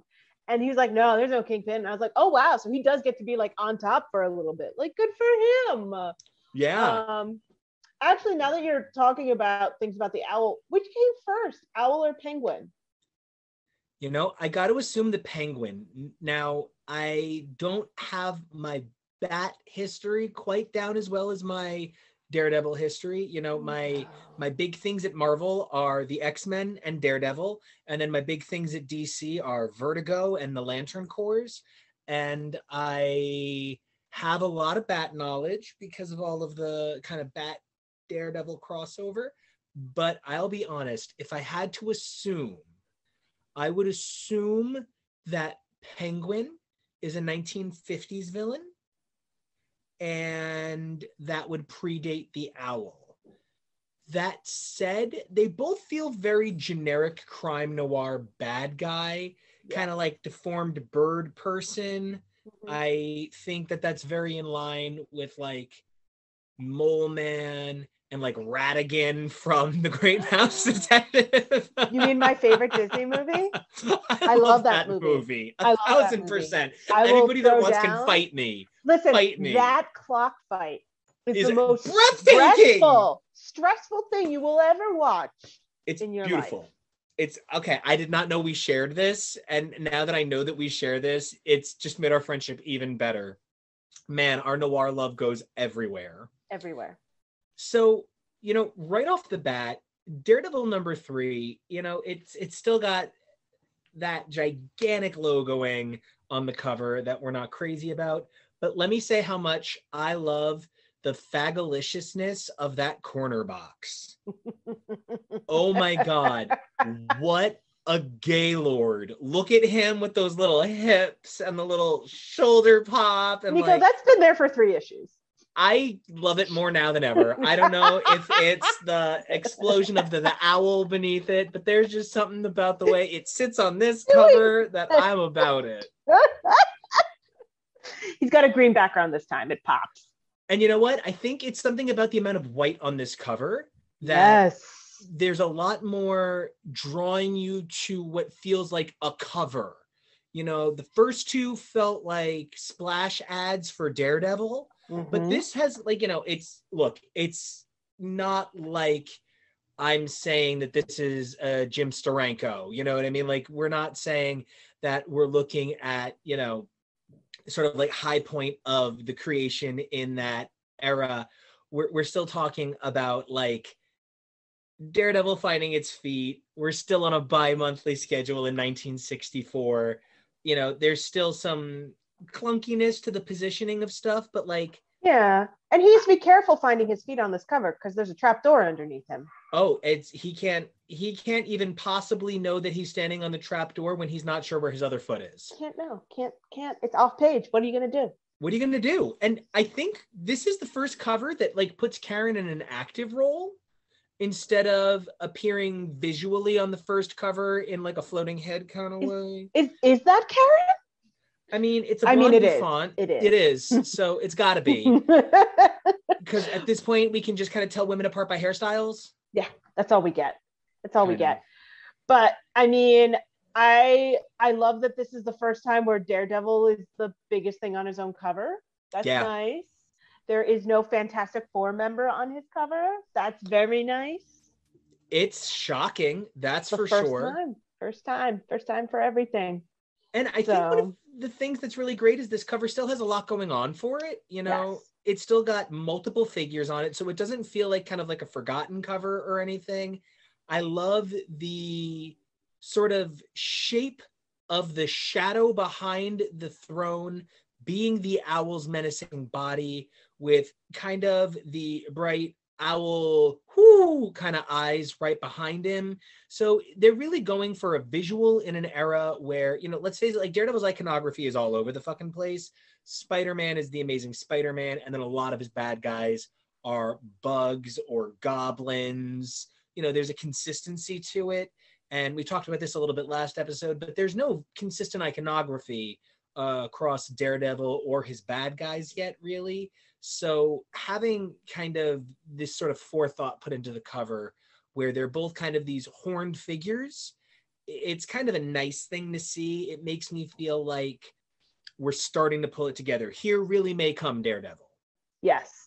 It definitely feels more like I feel like, I don't want to say the word Renaissance painting because that's not true, but it feels composed. Yeah, it feels like it has balance. It feels like they're like someone at some point thought about a Fibonacci sequence, like part of it. Like it just feels like a solid piece of art finally. And it's really interesting because this is still the same creative team as the second issue.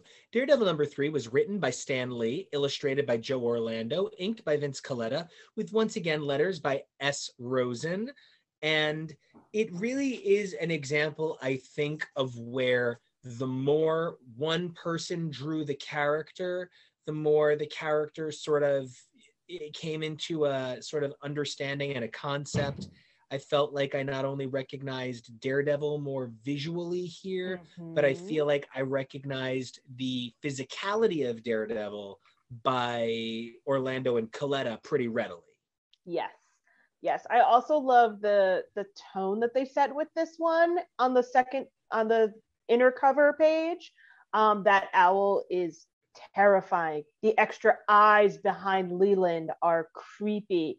It's a beautiful way to set up the creep factor for a villain that's supposed to be creepy but comes off a little tacky right now. Oh, for sure. And, the way that they understand how to kind of balance things from the cover to the inner cover, I feel like we lost a lot of space in the first two issues to those sort of, I don't want to say over the top, but certainly definitively striking frontispieces. Here, the frontispiece plays into introducing the owl, and we see the shrunken Daredevil logo. It doesn't still say, "Here comes Daredevil, the man without fear." It just says, "Daredevil battles the owl, ominous overlord of crime." There's a lot more thought being put into where the letters need to be on this cover in a way that definitely provides me a little more understanding of what they're going for. I'm a little thrown by why they need to mention that it's a movie-length thriller. It's just standard 22 pages. I wonder if perhaps around this time a number of books were getting shortchanged pages for whatever reason. Possible. But yeah, that owl is fucking terrifying. And these sort of big, scary fucking eyes lingering in the background is a huge element of the owl's iconography. Which is really cool because you don't see them really pop up again in the rest of the issue. So like for me, I'm just like, oh, that's creepy and weird. So, but owls are always watching. So like I get the idea. Oh yeah. And it's really interesting because you've mentioned that the owl is kind of tacky. And I think he's tacky in a way I really enjoy. He's high camp. Yeah. He's high camp. Really high camp. And high camp. He actually does some stuff that I have called out in more modern comics. There's a couple of characters that when they show up, I'm pretty famous for eye rolling. I'm not interested in their shenanigans. And here it's adorable because, we're talking about 1964, which is clearly already a position in American history where bad guys were legitimately bad. You know what I mean? We're not talking about an era where we were still in a social contract that forbade the understanding of who the bad men were. Yes. And that this is the ideal of like evil noir capitalism in 1964. He's like a Lon Chaney character. Yes. And I love that here. It's not really a fedora, but the trilby that he's wearing. Yeah. In fact, that's the first time that you sort of see his face in the second panel page. Like he's a little green looking. He's got an old-fashioned overcoat with the top cape on it. Like it feels like we're about to have a very Jekyll and Hyde moment, which is so interesting because in the beginning, the owl does not have owl features. Agreed. And so there's not a Jekyll and Hyde feeling to this guy. It's just Leland. He's just crazy. So but it's like actual crazy. You know what I mean? He's crazy. He's like actual crazy. The fixer is kind of like, nah, see, I'm gonna arrange it so that the guy takes a foul and then I'm gonna make all the money. You see, he's dumb. And then Electro is kind of like an actual criminal mastermind, but he's not crazy and he's not brilliant, but he's not stupid. He's kind of like a run-of-the-mill bad guy. The owl gets off on this. The owl is literally like, I'm going to kill you. This is going to be so fun for me. LOL. Yeah. I'm a bird. Like, he's nuts. I feel like the fixer wants to beat the shit out of you. He doesn't he doesn't so much murder for fun. He murders for consequence. Okay. Electro, to me, isn't really in the murder business. That's too dirty. Like, that's not what he's into. But I feel like Leland will just like show up at your door and be like, you know where you'd look pretty? In 15 pieces all over the harbor. I can't wait to see you on the sidewalk. Right? Like, and I guess that's like that bird of prey feel that we're supposed to get out of him. So for me, like, Leland is definitely the scariest one that we've had so far. Also because he does have a surprisingly good facade in society. Which is another Jekyll and Hyde reference. Wow, Tori. Wow. And the other thing that I think really supports your point about his facade in society is he plays a Daredevil Matt role while looking like Foggy. Yes. He doesn't look really that unlike Foggy here. And I don't think that's a knock on Orlando. I think that's a little bit more a statement about the sort of universality of commonized fashion in white 1960s. You know, it's Mad Men. Everybody on Mad Men that wasn't one of those freaky young beatniks or one of the hot ones was, you know, dressing exactly the same. And they all dressed like Roger or Dawn in 3 different colors. You know what I mean? And so there's just something, I don't know, this also has like all of my favorite hallmarks of the Daredevil issue. The bad guy kills somebody on the first 2 pages. Daredevil gets involved. Then Matt gets involved because somebody finds them in the fucking phone book. Like, that's one of my favorite stupid Daredevil conceits. And it is one of the dumbest Daredevil conceits. I hate it. I love it and I hate it. I love it to hate it. I hate to love it and I love to hate it. It's I'm so just like, stupid. it's always this one. It's always open it up to the middle. 1, 2, 3, blink. Nelson and Murdock. Every time. You know what sucks? What that sucks for? Naples know it all and knock them off. Like, yeah, the guy right ahead of them. Like, they're ready to do law stuff, but they keep having to go to smaller and smaller spaces. But like, also, I think the biggest distraction when it comes to Leland is how pink Foggy's outfit is. Okay, yeah. That's deeply upsetting. But I love Leland. I love how creepy his face is and how perfect it is for maniacal laughing. Like, it's all the jowls. And it's the crazy eyes coming out of like the bigness. There's like kind of a Harvey Weinstein to it. That's the thumbprint for the YouTubes. That's it.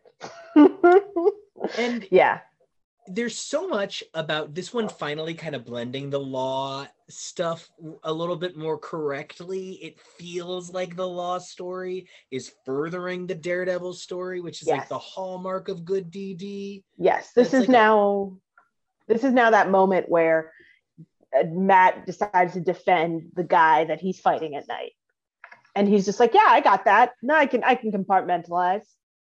And it's so much throughout this issue because I feel like the first issue was Matt chasing the Fixer and then fighting the Fixer. The second issue was Matt chasing Electro, then piloting a rocket, then riding a horse, then climbing a flagpole, then flying across the city on a helicopter.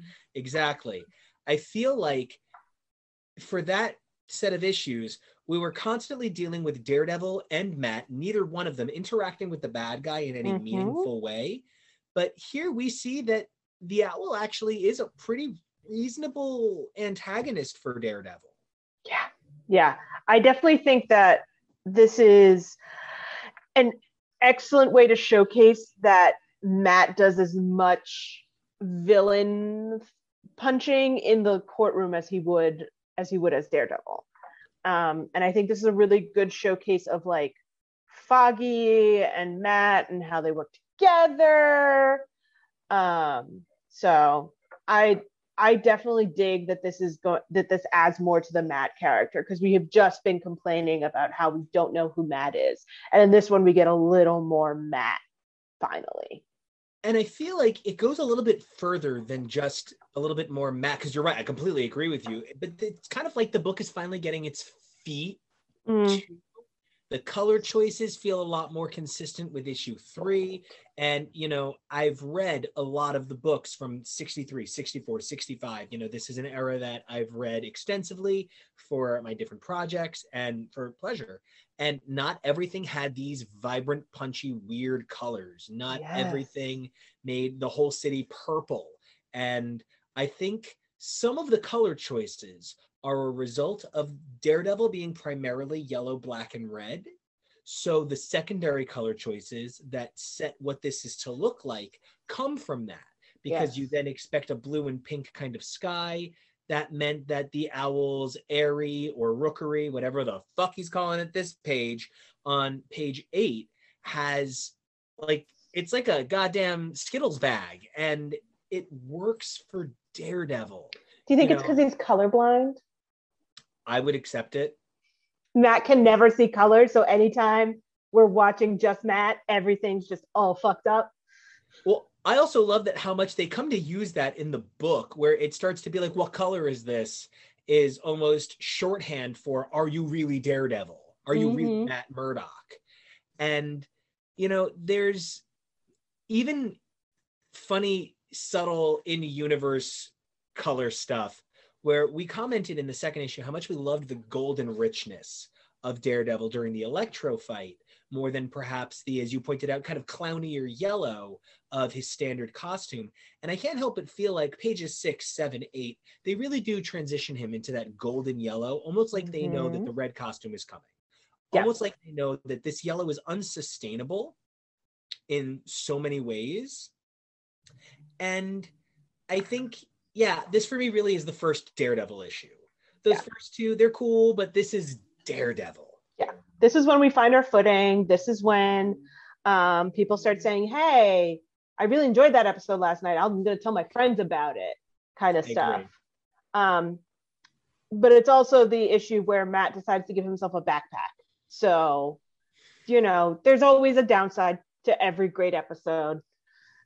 Every season 2 of Buffy still has I, Robot, You. No, that's from season 1. No, but there's definitely plenty of... There's some shitty ones in there. And that's what's always so crazy about comics, because for the most part, like, clunkers lift out a little bit easier of a comic run than they do of a series or like a TV show, because you can just get the couple of pages you need from it. If you were really asking me to summarize what matters about this issue, I would say it's just coming into contact with the Owl, a legal enemy and a vigilante enemy who actually tests the mettle of our hero. Yes. Because there's a big hot dude wrestling a gorilla in this. And that is just pure 60s crack. Yep. And there's henchmen being thrown down what is pretty clearly a well baby Jessica style. And once again, that's just sort of pure 60s crack. And bird cages. Yeah. We're looking at, What are we doing? What are we doing here? I still think it's a great issue, is the thing. Oh, yeah. Because it hits a lot of the beats that I really love that kind of do become synonymous with the Owl.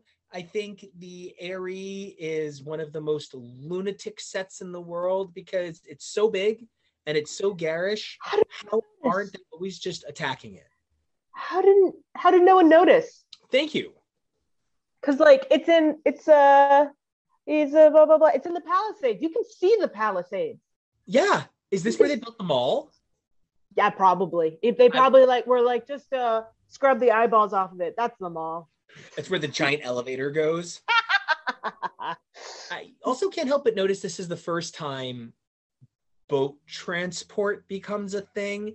And I don't think I've come across it so much in my X-Men reading, my Avengers reading, but a lot of Daredevil stories inexplicably pan to somebody escaping via boat.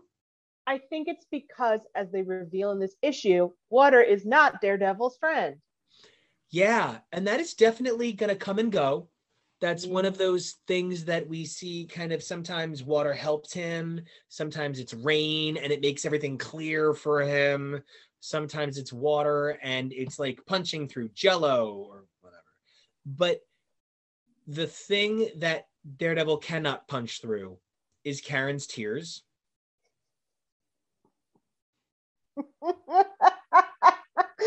Like, I do love that this is the first time we see Karen in mortal danger. We're going to come back to that, almost every issue. Almost every issue. But like, we really push more of the I want to fix you trope on this one. And like, his grumpiness about it is not okay. But also like, back off, Karen. He said no once already. And it's cool. I feel like this is also indicative of what a lot of Daredevil is going to come to look like. In a lot of ways, we get a lot of the very intimate private moments from these characters. We get sort of like different facial close-ups, and then there's of course the juxtaposition to the fact that he is Daredevil at the bottom of the page. And that's, I think, one of those really classic images of Daredevil. He's standing there. There's no the man behind him. Like, that's not an image of Matt Murdock's shadow. That's just who Daredevil is this complex multi-person. And I feel like this is also the first time we get that. Mm-hmm. You know, I feel like in 1 and 2, we're kind of fine with the fact that he's Daredevil. It's whatever. But this is the first one where he's like, am I Matt Murdock? Am I Daredevil?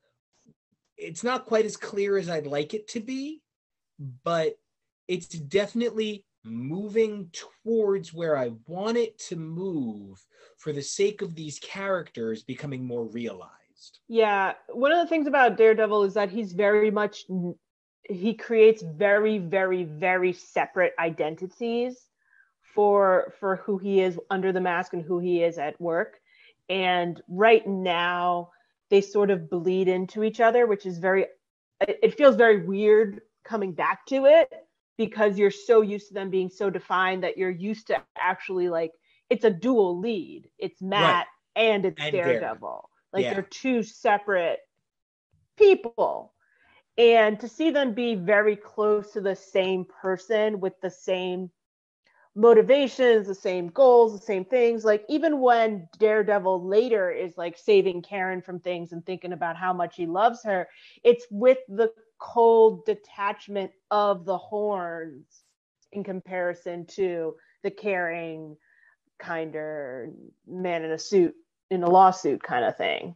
So it's odd for me. But for a new reader, it might be fun. I don't know. Well, and I think for me, one of the problems is so much of him saving Karen in this issue feels manufactured. Yes.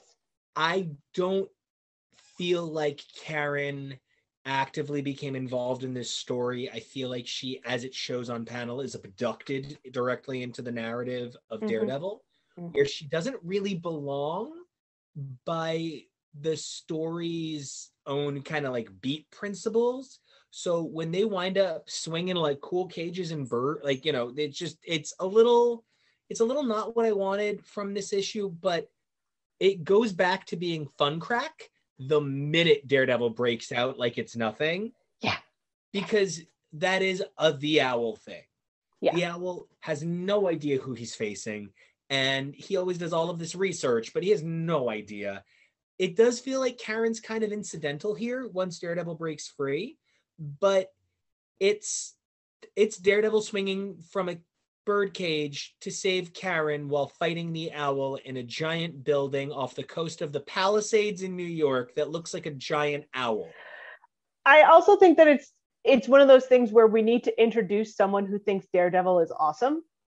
Because, like, up till now, like, Foggy doesn't talk about him. Karen doesn't talk about him. So we have no idea what people think about Daredevil yet. Agreed. And so we need someone who's around to say, oh my God, that Daredevil, he's just so great. And it's going to be Karen, who's like, he reminds me of someone else great. Weird. And I think one of the things that makes Karen such a great person for this is it kind of goes back to something we discussed in an earlier episode. Foggy's near impotent hero worship of Matt. Like, it does feel like Foggy puts himself below Matt. It almost feels like Foggy says to Karen, I know I'm not Matt, but at least I've got my sight. And it's a situation where I don't know that Foggy could be like pro Daredevil without seeming unbelievably weak for it. Like, Foggy's already like a wet noodle, and I feel like if he worshipped Daredevil on top of it, it would take away any access to self-possession. Right. There's something in what you said that reminded me of the idea of courtly love, in that both of their adoration for Matt can allow them to adore each other.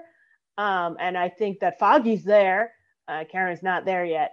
But I agree that, like, it's okay to be gay for one guy, but if you're gay for a guy in tights too, you might have to reconsider what you're thinking. And I feel like for Foggy, that's be too much. Because usually, and I mean, spoiler alert, Foggy's usually the one who's like, that damn Daredevil is tearing up the city again. And Karen's like, no, he's a good man. And that's what we live with. And I feel for like 20 years. What would men and boys in the 1960s have thought of a guy who is like, no, my blind best friend, he's the stud, and this superhero, he's the stud, because that's pretty much what Karen is. Yeah. Karen is Daredevil is so hot and cool, and Matt is so hot and cool. And again, I'm only throwing in the even though he's disabled, because the book goes out of its way to hit the disability as a plot point so consistently. Yeah. We look at Karen as coded dramatically and dangerously female. I mean, she is a woman, so I'm not saying coded, but like she's so defined by her tropes of era that it's problematic. And then, you know, imagine if they had switched it around. Imagine if it was Foggy. We would be sitting here today talking about gay Foggy Nelson and how he finally came out, because it would have really, you know, talking about how if Foggy had loved both Matt and Daredevil, it is unbelievably clear to me how little they gave Karen. Yeah. They gave her very little to work with. And I feel like it's almost like she's the continuation of the nerd fantasy. Yeah. That's what this is. Like, to have the big jock that's your big bro be like, this little nerd is so cool, and the girl to be like, that nerd is so cool. Like, it's for all the little nerds who read the comic books in the 60s to be like, I too can be a productive member of society, right, instead of making Facebook and becoming an incel. And that's kind of like, it's a weird thing to say, but Karen's perspective on the situation she's in with Matt almost actually reflects kind of elements of incel culture. Why won't you just love me? I could fix you and change core elements about you and remove the things I see as weaknesses to make you perfect if you would just fucking touch me. So there's like a lot going into like the idea of the female career woman in the 60s, because she's not obviously not like a bra burning like feminist type. She's very much I went to typing school so that I could go to work and meet myself a man. Like, Karen very much like walked into the interview with Foggy Nelson and went, 2 eligible bachelors who are lawyers, sign me up, because that's how you get a man. You end up marrying the guy you type for. Like, that happened a lot. And for her to be like, I can fix you, is a lot of the idea that men knew that their lives were better if they married. And if they had a woman who was interested in their betterment, that was even better, because she can help you do the social climbing thing, because men with wives were able to like host dinners where their bosses could come to, their clients could come to. Jackie O it up. Yeah, they could Jackie O it up. And so it's to your betterment to find a girl who's like, I can help you, I can make you better, I can take you to that next level, while completely worshiping you at all times and not trying to change you to what I want, but to change you to what you want. And so she's like living that lane in a really era appropriate, super specific way. So like, she makes sense for the time period, especially this is like that ideal kind of lady where you're like, she can hang out with the guys, but she really just wants to be home ironing your underwear kind of thing. She want, you know. And 1,000%. And it's a lot. Yeah. And it's a lot to like think about now, but like back then this would have been like curtains. Like, yes, we get it. It's just background noise. Like, yes, that's how women act in the workplace. So I'm reading this in 2022, and I've read it since like 1990, whatever, the first time I read my Daredevil Masterworks hardcovers, whatever, but I've always read it as Karen is written unfairly to women. But I think what I'm hearing you say is by 1964 standards, Matt was an idiot and was looking past this perfect woman by era appropriate standards. Yes. Karen is a girly feminist. That's Gurley, which was an early form of feminism, which just basically said, ladies, you can pick the guy you want. That's feminism. But yeah, no, like Foggy's the one being like, you're perfect, you're everything. I can be the guy. You can make me better. Look at me, I'm a louse. And she's just like, but what about that one? That one's got bigger issues. And Matt's just like, nah, I'm good. And like Foggy must be sitting there being like, bro, she wants to take you to the next level. Like, you could be president. Like, what the fuck? Yeah.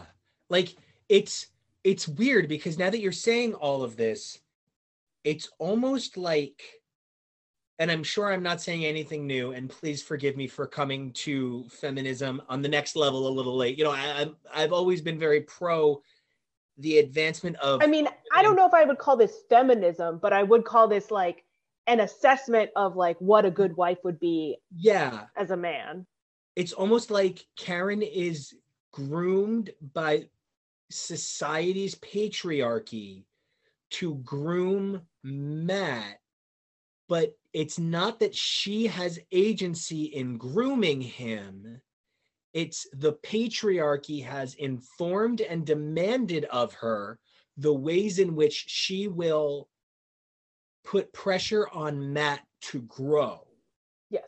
It's the old, like, why, like, a queen would have her own court and she could, like, fuck around with shit around there and have her own sense of power that had to deal with, like, influencing the wives who would talk to the husbands, who would talk to the king, like that kind of stuff where it's like all subterfuge and all in the background and all based on like what colors you're wearing for dinner and kind of stuff. But like, this is what Karen is doing. Karen is 100% playing the game to the best of her ability to get what she wants, which is a husband and security and not have to be a typist all day. And Matt is just like not getting it. It's unfortunate that I believe the metaphor they're going for is he's blind. He's blind. Did you know that love is blind as well as justice? And, we've talked 3 times now about how this is a romance noir. And that's hitting a lot of the buttons for me. What's fascinating is because Daredevil doesn't properly save Karen. Daredevil does not swing out of there on the grappled billy club with his damsel in his arms. Exactly. We both did the thing.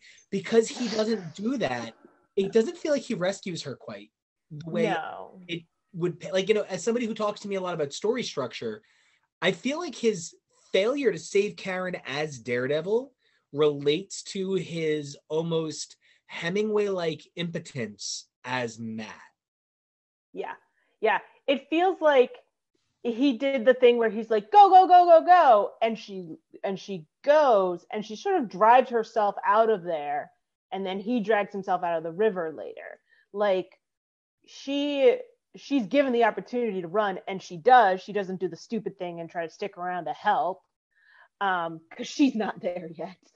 But yeah, he doesn't actually like do the real save.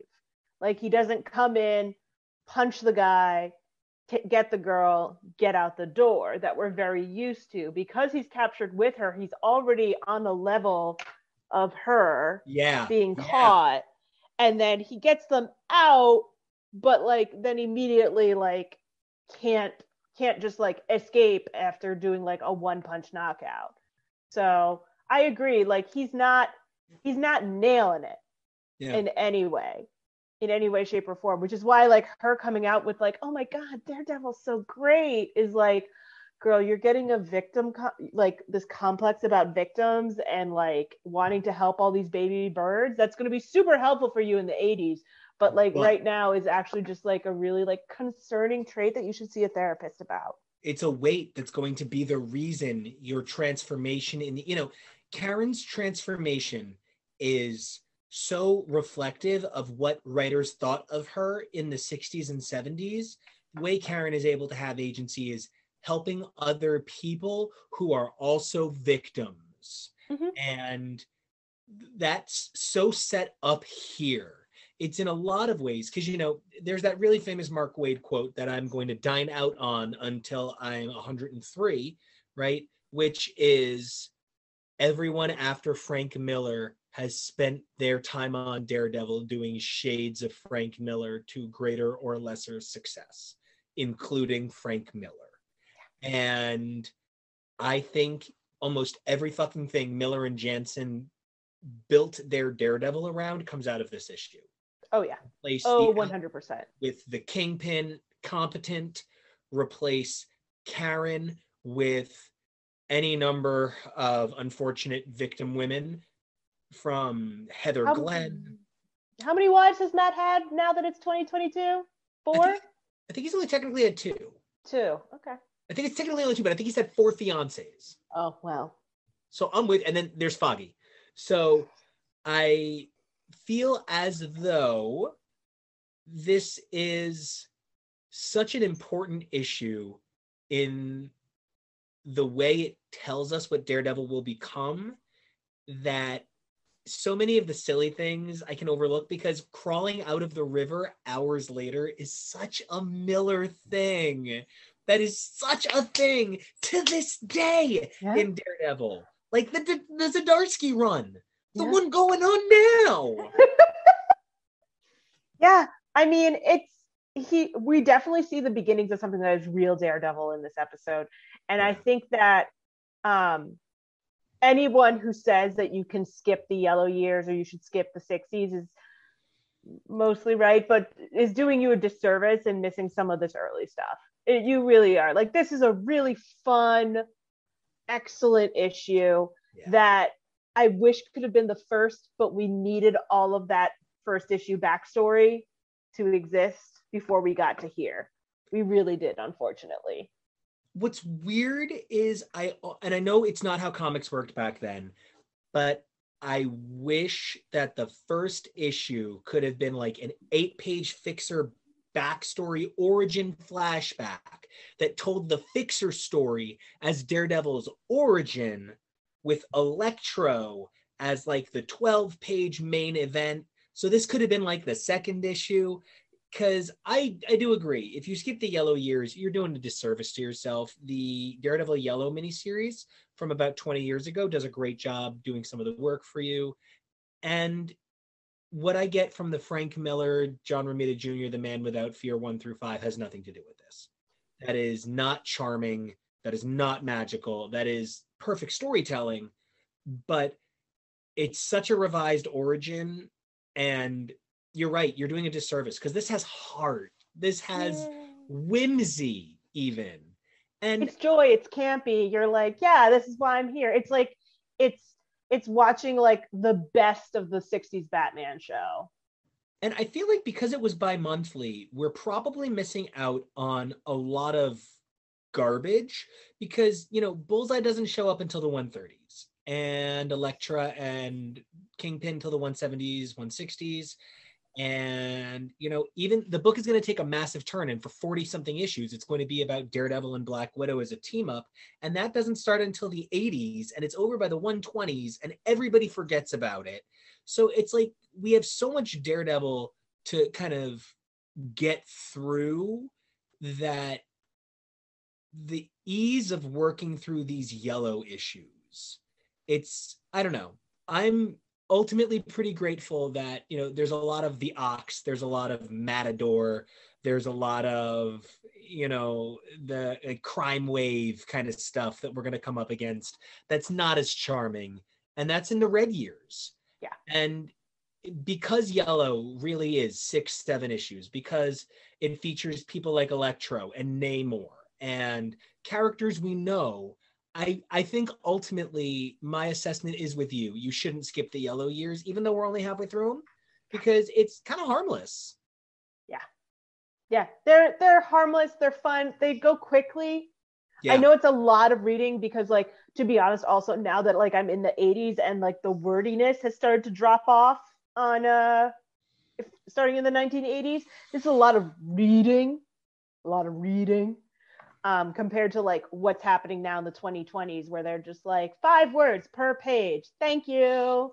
It's like an issue to a trade kind of word count value. Yeah, it's huge. It's huge the amount of wording that is on the page in these. Like I can definitely see how people used to be like, yeah, comics are books. Like they were. This is a lot of words. And if you think about the per word pay rate, I really feel like when you were paying like a nickel for a book and getting a goddamn novella, it was, I can see where sometimes, I think that comics at $5.99 a piece are kind of, I make comics. You're paying for art. You're paying for art at that point. Yeah. You're paying for the boutique of it, Yeah. But I still think, and this isn't to do with anything, I do think that there's still so much value in the less word version, putting more emphasis on the art, because a lot of times the beautiful art does get covered up by words.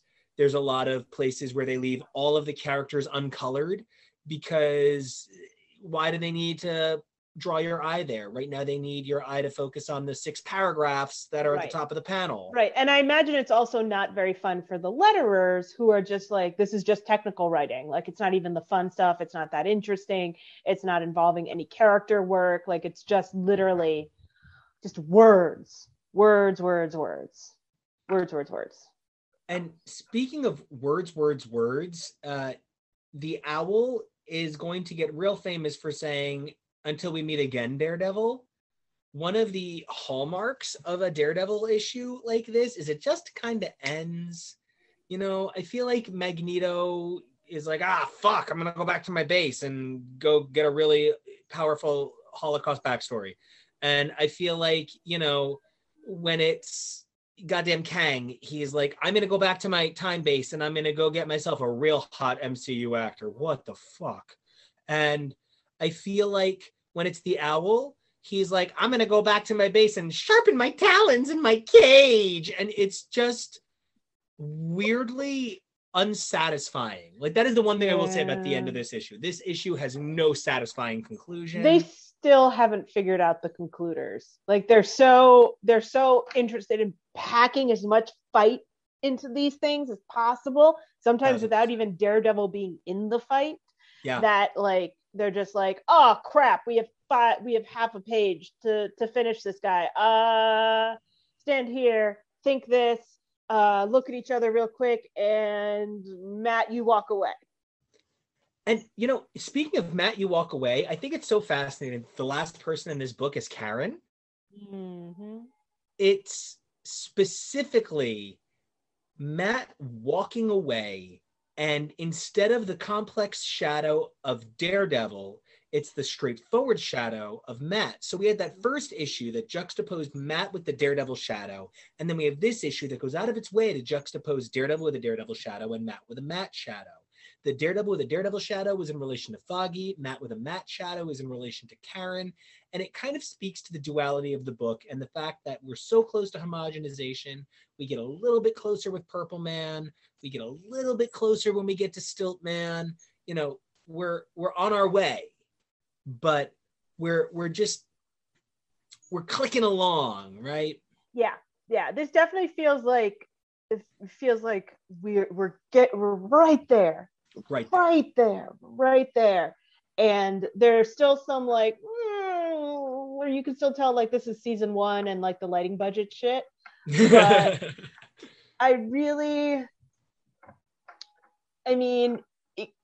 Karen is inching closer to the truth. Foggy is inching closer to being a pervert. Like Matt is looking good on this final page. Yeah, got like they thinned his face out, which is always the mark of a better Matt, is the thinner face. Yeah, the cheekbones go higher, the jaw narrows a little bit, and his forehead gets a little taller, and his red hair gets really red. I prefer really red-headed Matt Murdock. When they like tone it down, I'm like, boo. Why is he looking strawberry blonde? Boo. That's not the Daredevil yellow I want. I want it back. So yeah, so I there are parts of the ending where I'm like, yes, thank you for bringing back the right Matt Murdock. But then there's other parts of it where I'm like, we have 0.5 seconds to finish this. Well, the good news is we are heading toward better issues month by month as Stan Lee continues to grow his pencil on Daredevil. And until next time, when we face down another classic Daredevil yellow issue, everybody, we'll see you next time.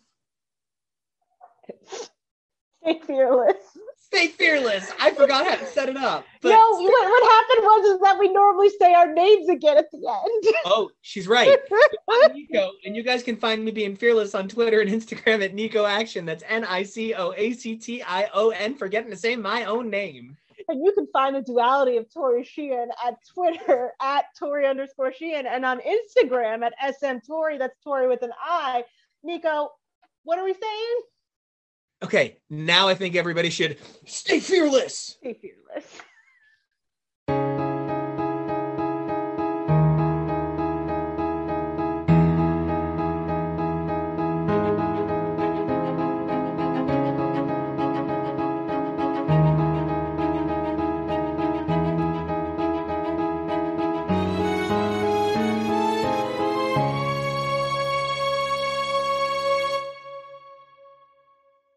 Hey everybody, welcome back to the Billy Club, the show where we take a look at the adventures of Marvel's Crimson Crusader month after month through his many early appearances. Yes, and even though he's a little more yellow today, we've got a whole color spectrum going on because who are we facing today, Nico? Oh, we are facing none other than Killgrave, the Purple Man. The Purple Man, the Grapist, the lavender lucky lad. Yeah, I mean, it's one of those things where, like, I feel sometimes when we're talking about, especially sort of the earliest stories about Daredevil, one of the things that comes up a lot is sort of how unfocused the narrative might have been early on, and how, because of that, so little of the identity of the book from the earliest days carries forward. You know, we're going to come up against a lot of villains that are best left in the past, but Stan Lee, Joe Orlando, Vince Colletta, and S. Rosen really crafted a villain here that reverberates through the world of Daredevil to this very fucking minute. And that is... Oh, yeah. Because who can forget the stunning turn in Jessica Jones by David Tennant? I mean... Jessica! Just... Can you even? And I love his villain name. I love the name Killgrave. A+, extra cheesy, so great. But great. Like, I think the his introduction on the second page, like the adjectives they pull out, where they're like, he's offbeat, far out, ding dong, rootin' tootin', crackerjack. I'm like, oh my God, 1964 called, and they are here to stay. And, you know, it is sort of an issue that I think grabs you right away, especially with this cover. Something I've really enjoyed is our dissections of the covers. Mm-hmm. And this cover gives us a lot to talk about. You know, I think sometimes in an effort to highlight the ways in which Daredevil is yellow and red, but early on, we talk about yellow Daredevil. We should call it yellow and black Daredevil, because there is so much black on this costume that this cover logo, this Here Comes Daredevil, the Man Without Fear, in that black and red, set against basically, you know, a lilac statue of Killgrave atop the roof with the craziest perspective, makes him look huge considering how big the building is. Like, there is so much spectacular to this cover that I can't get over. I think this is a terrific cover. I think it's fantastic. I think it's super dynamic, the way that Karen is posed, the way that Daredevil is reaching. It's just, it's a beautiful perspective and really just draws your eye up to Killgrave. Like, everything is pointing at Killgrave in this cover. It's gorgeous. And there's a sense of almost helplessness to Daredevil and Karen. They are both very sort of reaching out, and that's kind of fascinating because if you're taking a look at this cover, you might not know what's going on. It could almost look as though Killgrave has dropped them, or, there is very much a sense of they are powerless and he is in a position of grand authority. And I feel like because of that, it kind of offsets the fact that there are more letters than there is Daredevil on this cover. What do you mean? S. Rosen had to earn his paycheck. Oh my gosh. And the man really did. If he got paid per letter, oof, wow. Dude can buy a small lot, very incised nation. Yeah. Because this is, the world calls him the Purple Man. What is the strange power of this incredible human? A power which none are able to resist, none save Daredevil, the sensational blind swashbuckler. Don't miss the great new letter section in this issue. Here comes Daredevil, the man without fear, approved by the Comics Code. Like, I know I read literally every word on the cover, but because there weren't that many fucking words on the cover! There's so many of them. And this is what we keep talking about, that the 1960s were really like, it was still like a written form of media. That now it has very much become a visual media where the words are there just in case you're not getting the visuals quite right. And this is a time when it felt like every instant has narration over it. And so I can very much see why people, would say that comics are still reading. You can make a back and forth argument about some of them now, but comics in the 60s really were like, it takes time to go through these. It's a novella and it's really intense. It's something that I recently, for our series partner show, X is for Podcast, I wanted to do a comparative read of a comic that existed in one form and got adapted into an infinite comic form. And I actually found reading Shang-Chi 1 through 5 in physical form from 2021, and then it's adapted into infinite comic scrolling style in an 8-part series. Reading those side by side still takes me less time than does preparing for an episode of this.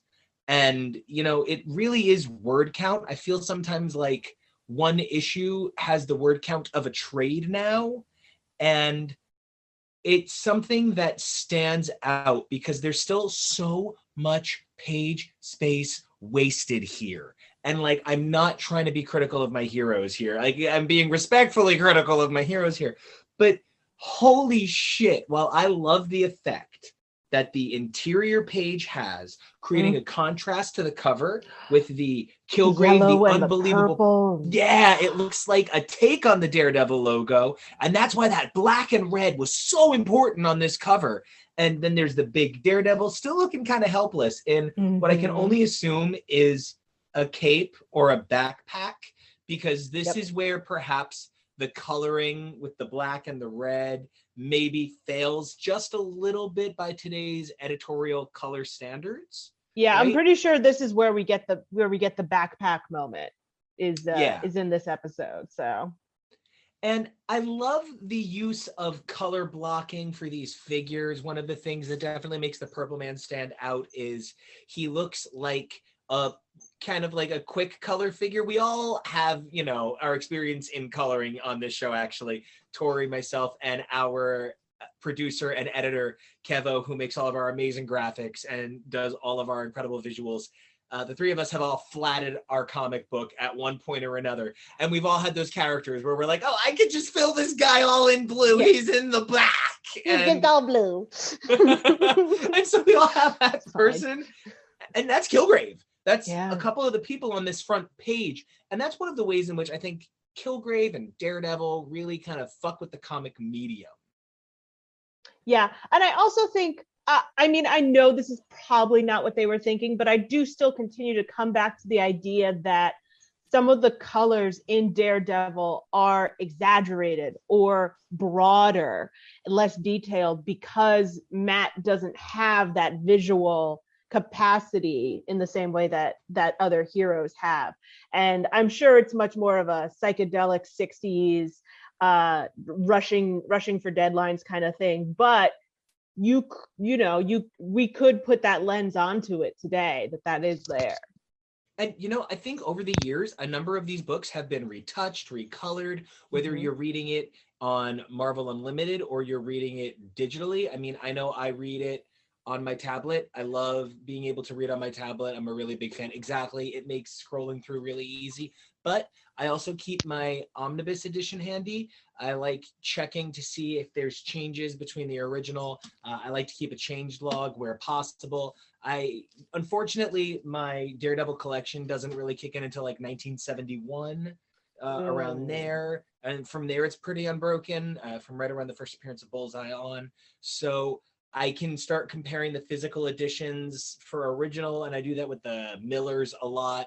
But, these colors are super saturated, and they are very kind of eye-catching because I love your use of broad, and I feel like it's really exemplified by the bank sequence that sits on Marvel Unlimited digital pages 3, 4, and 5.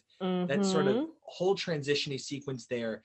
It's not just the pop of pink on the people out on the street or the vivid blues that get used inside the bank. It's also this maroon teller.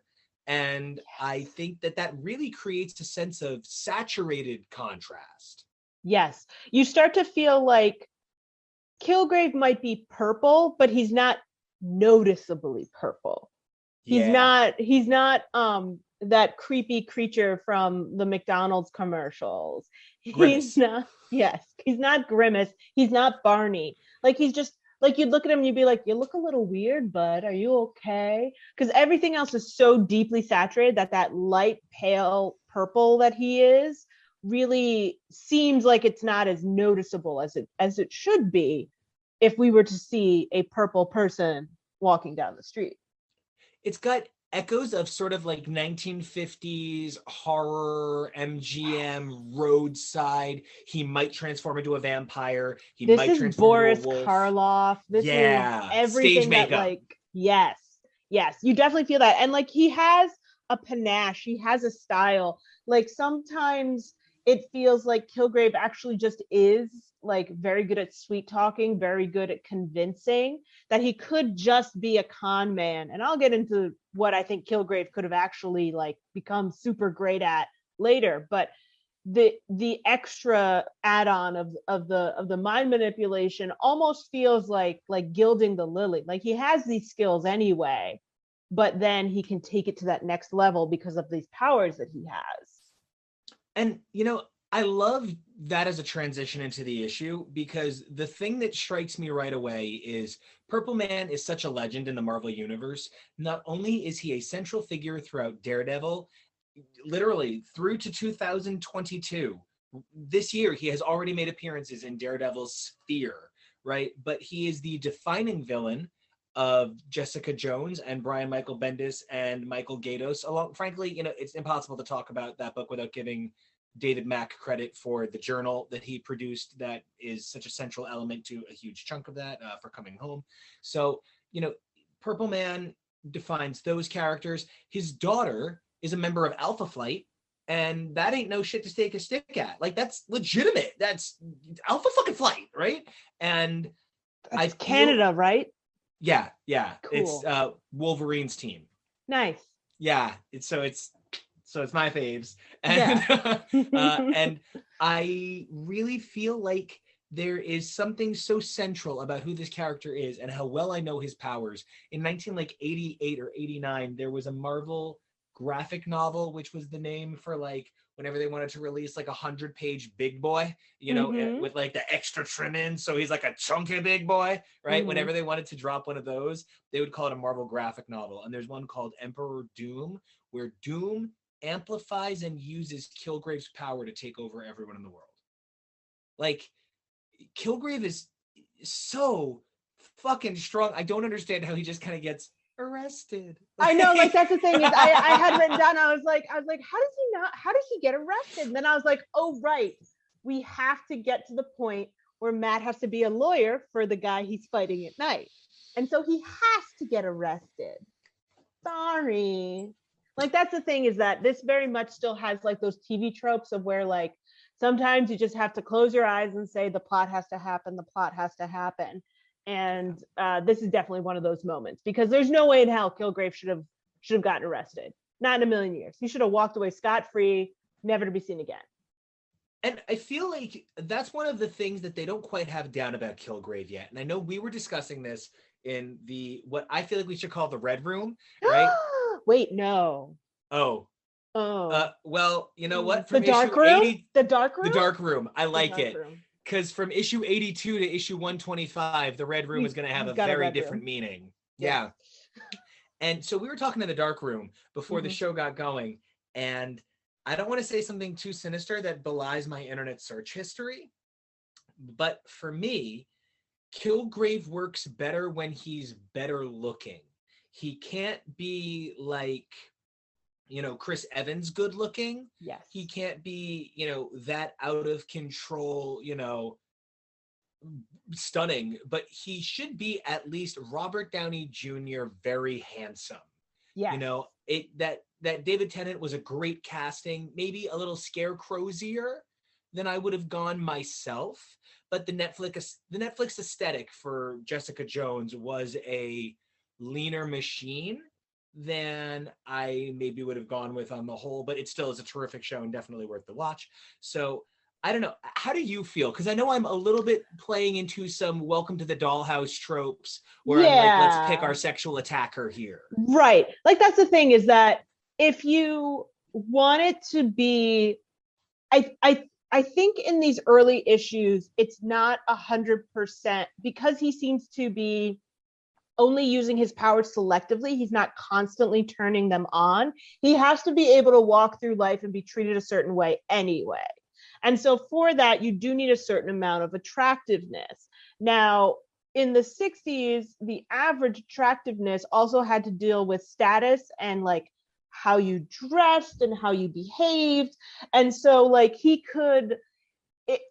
don't want to say he has to be at least as handsome as Foggy, but like he doesn't need to be more than like striking.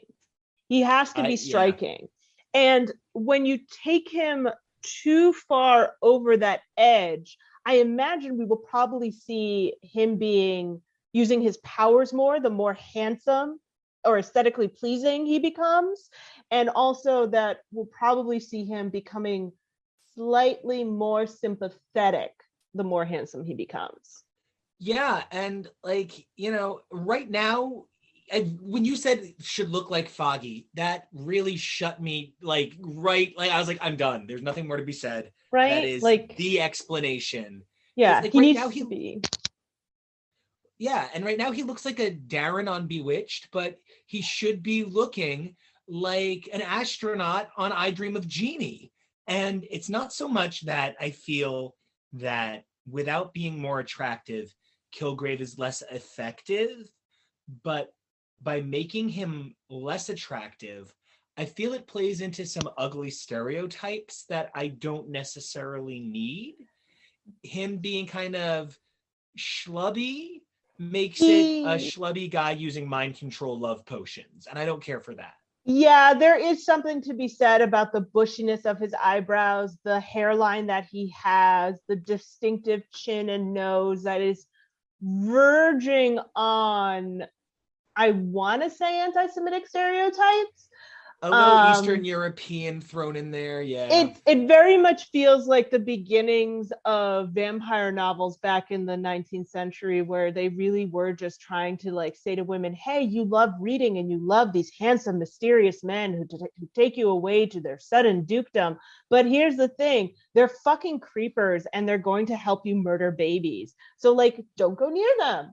And so like they enhance those features of like, of these kind of, Eastern European looks. And I think that is something that is very 1960s about it. But like, we look at it today and like, I find it very striking. We find it very like Boris Karloff, very like vampiric and Hollywood monstery. But I imagine it's possible that back in the day, this might have had a more chilling or creepy or off-putting effect upon the reader. And it actually had a similar effect on me for a lot of the same reasons you're saying. I found that specifically, there's like a tonal shift once Killgrave is like, oh, Karen's pretty, I'll have her. And there's such a calmness. Like, I can't even imagine him being like, I will take her now. Like, he's just kind of like, I'll have her. All right. And right. Which is also sort of how I imagine Foggy hired her, where he was like, blonde, legs, you're in. Yeah. There's a simpleness to his sinister. Mm-hmm. There's a calmness that, like, if you're asking me who's more horrifying, you know, between like the Joker and Kingpin, I'm inclined to say the Kingpin, because the Kingpin is going to crush your head with a car door, wipe his hands, and go back to work. Whereas the Joker is going to cackle maniacally and play in the blood. And so he's not that threatening for the next 2 hours. He's got some entrails to keep him happy. Yes. But, you know, there's something so sick about how Killgrave is portrayed as so capable of doing this and then blending into society. I love all of your parallels to Foggy, because it's as if Killgrave parallels Foggy and Purple Man parallels Daredevil. Yes, and specifically Daredevil, not specifically Matt. I would also say that going along with what you said, I feel that Purple Man and Kingpin, I think the believability that you could run into someone who could secretly be a murderer is that fear that we have now. Like, this is all kind of before Ted Bundy and before like the serial killing sprees of like the 70s and 80s where people hid for so long, but there were still those kinds of stories that were going around, that people knew that there were horrific monsters living among us, smiling and serving you your quarterly reports, who were just horrific monsters the moment your back was turned. And I think that Purple Man and Kingpin and a lot of those other ones that we see in a lot of Marvel issues personify that really well and make it much more believable that you could walk down the street one day and run into one of these guys and not know if you were just going to get the, hey, how you doing, ma'am, or the, I'm going to lead you into this alleyway. And I love that you talk about it like it's I mean, you know, we know that vampires and werewolves, a lot of it was like, you know, gays are coming to pervert your kids and shit. And like, you know, we know that a lot of horror tropes are sort of sourced and stay away from foreigners, stay away from homosexuals, stay away from, you know, whatever. Anything. Yeah. And the 1950s with McCarthyism and the Red Scare destroyed superhero comics for a decade, and it was so hard for them to bounce back. It's ultimately not shocking it was hard for them to put Daredevil in red and make him a red man during this time. And I feel like Purple Man blending in and looking like any one of us, but secretly being a color that is looking to make us all sound the same. I feel like there is something to be said for the way, because, I mean, one of the things that we fall into with these issues is we talk a lot about the introduction, we talk a lot about the ending, but it's that meat in the middle that there's not a whole lot to say about, because it's self-explanatory. It's a lot of punch. And the thing that's so interesting here is initially Purple Man just sort of perverts everyone around him. But once he, you know, like, it's not like a big surprise that like I'm super into like fitness and bodybuilding and like that's like my thing. I've talked about it already.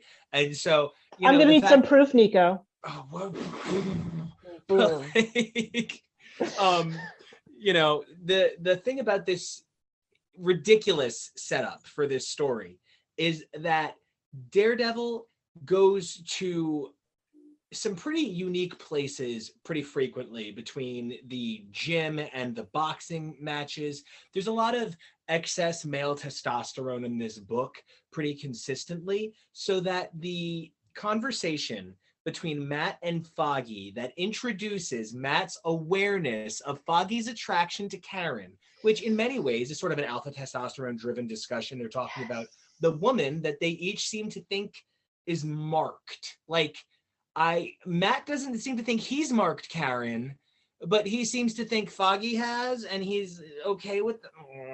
I mean, it's like that part of that bro code of like, oh, my bro's into this chick, I'd better back off. Like, but there is like a certain amount of extra to it because it feels like she's not in on that. And she's currently under another person's thrall. Yeah. Yeah. And so for this all to be juxtaposed with the bodybuilding, the kind of like, because there's gyms and then there's a bunch of dudes standing around in posers. Mm-hmm. And that's very different. And there is something the overwhelming masculinity of owning a woman, of bodybuilders, of everyone around you doing what you say based on your smell. Like, I mean, in a perfect world, I would always smell like a steak and whiskey. That is like the ultimate scent, and like I would be thrilled. But like, cool. Oh man, your face there. But like, that's great. Well, it's better than a locker room, you know? So, but like, there is something so playing into alpha masculine tropes throughout this issue. And one of the things that makes that really stand out is how not alpha masculine Killgrave is. He's, you know, he does have a lot of features, like we've said, that are very masculine features and fit into this codified era. But he's just kind of a dude who just kind of wound up with powers, who just kind of has a powerful smell, makes people do what he wants. He gets defeated by a bed sheet. Like, there's something that really, in so many ways, is the setup for what will be realized in many years. This is kind of like the way we felt the owl was a really strong setup for who the owl would become. But yet, at the same time, it's kind of further away because who the Purple Man is today is not comics codable. Who the Purple Man is today would not fit the 1960s definition of an appropriate story for comic books. So he's so much further than the owl while still being thematically luscious to his story. I agree. I definitely agree. I think so much of what he does is behind the scenes and is tricky and feels very Loki-esque in the idea of a villain who treads the line of masculinity and the more feminine aspects of working behind the scenes, working less in muscle, working with your mind, being very tricky and playing with the lines and graying areas.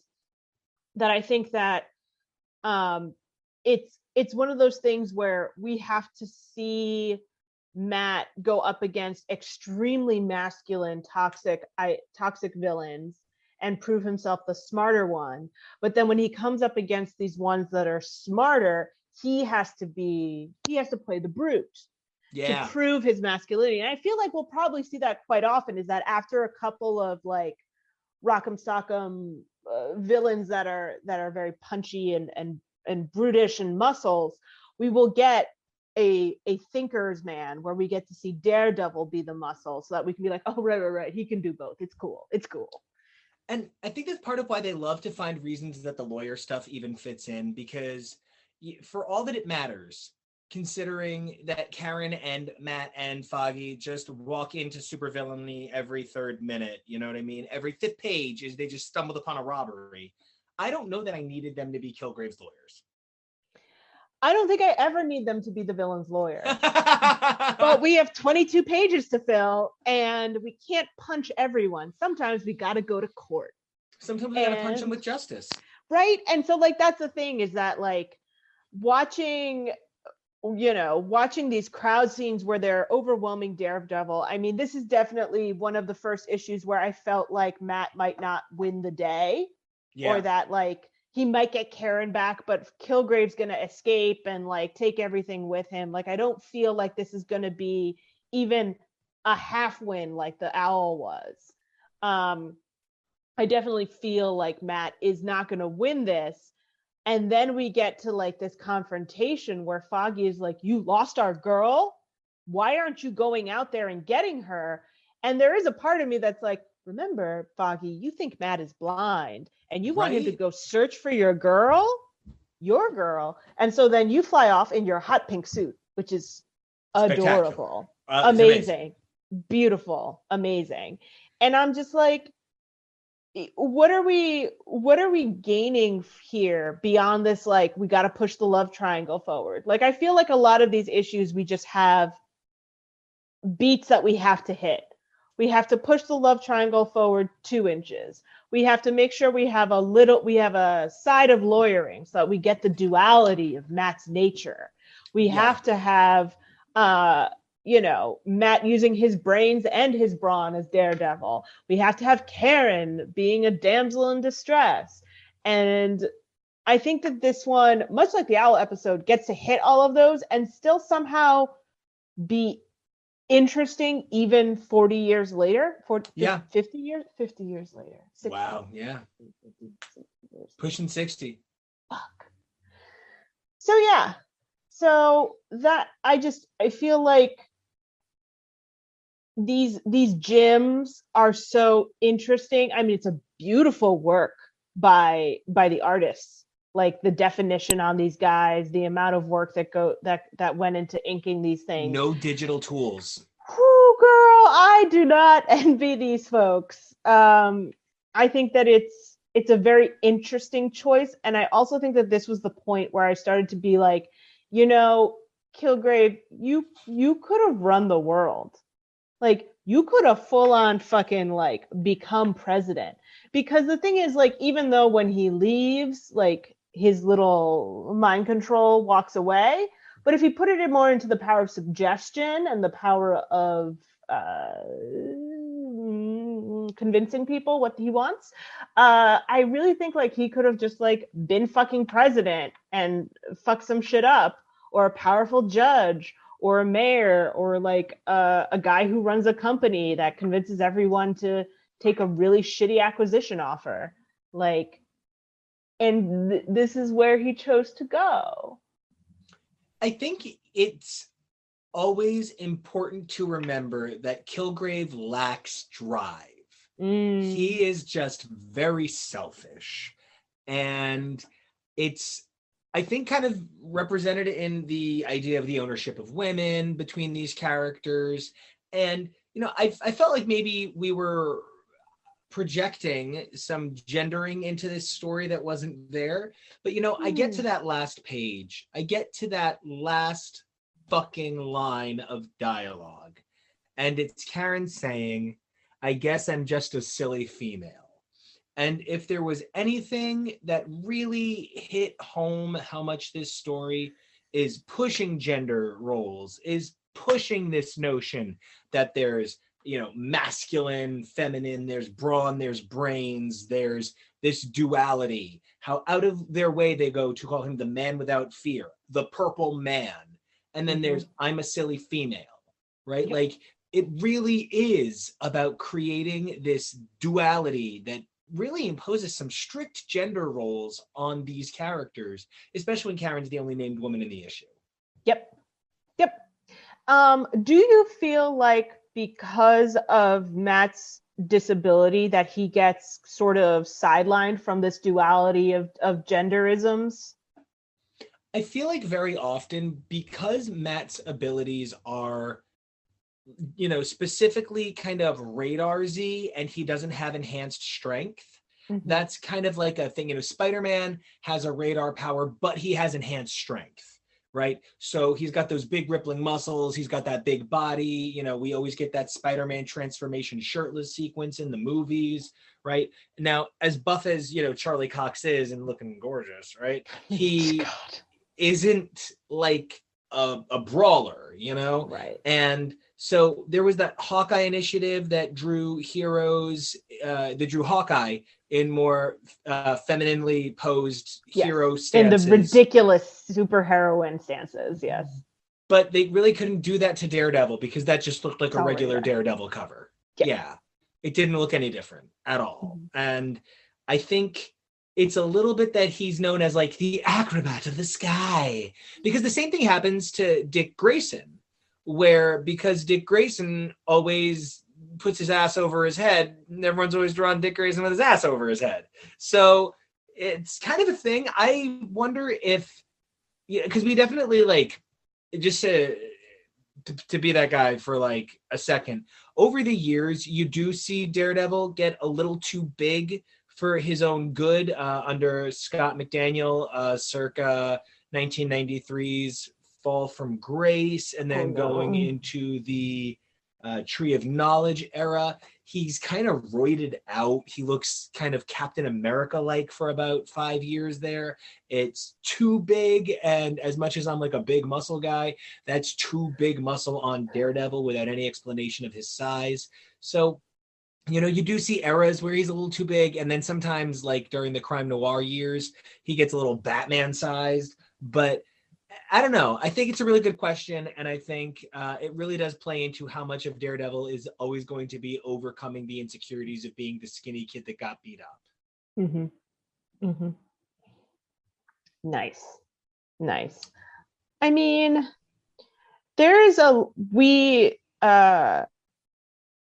it's so interesting. Like you said, we concentrate so much on the beginning and then so much on the ending, but I really wanted to draw our attention to page, I think it's 14 in here, that there was that like a lot of these pages in here could sometimes be like these gorgeous splash pages. Oh, like when he's running through the city kind of looking for Karen, and his huge shadow is over the skyscape. Yeah. Like that would be an enormous splash page just in the middle of everything these days. And to see it so like squished down into the bottom third, I'm like, oh no, we could have had it all. But I really like that we get we get more silly goons. We get a little bit of backstory, which like is similar to, we didn't get a whole lot of Leland. So like, this is really the first like villain origin story that we really see in Daredevil. Great point. So I'm very interested to see, and I'm also interested in the fact that like the court system is just going to accept that he can fuck with people's minds. And I'm just like, fine. That's just, I was like, the amount that people could now claim like, oh no, I have powers of mind control, and they must have mind controlled me, Captain. Like, I can't imagine that world. No, like, and absolutely ridiculous. And I think that's part of why Daredevil is such a great character for Purple Man, because it's always going to be that kind of, and I hate to use this term, but it's always going to kind of be that like he said purple, she said kind of thing. And there's a real hard line to walk there that I think Daredevil is the best character for.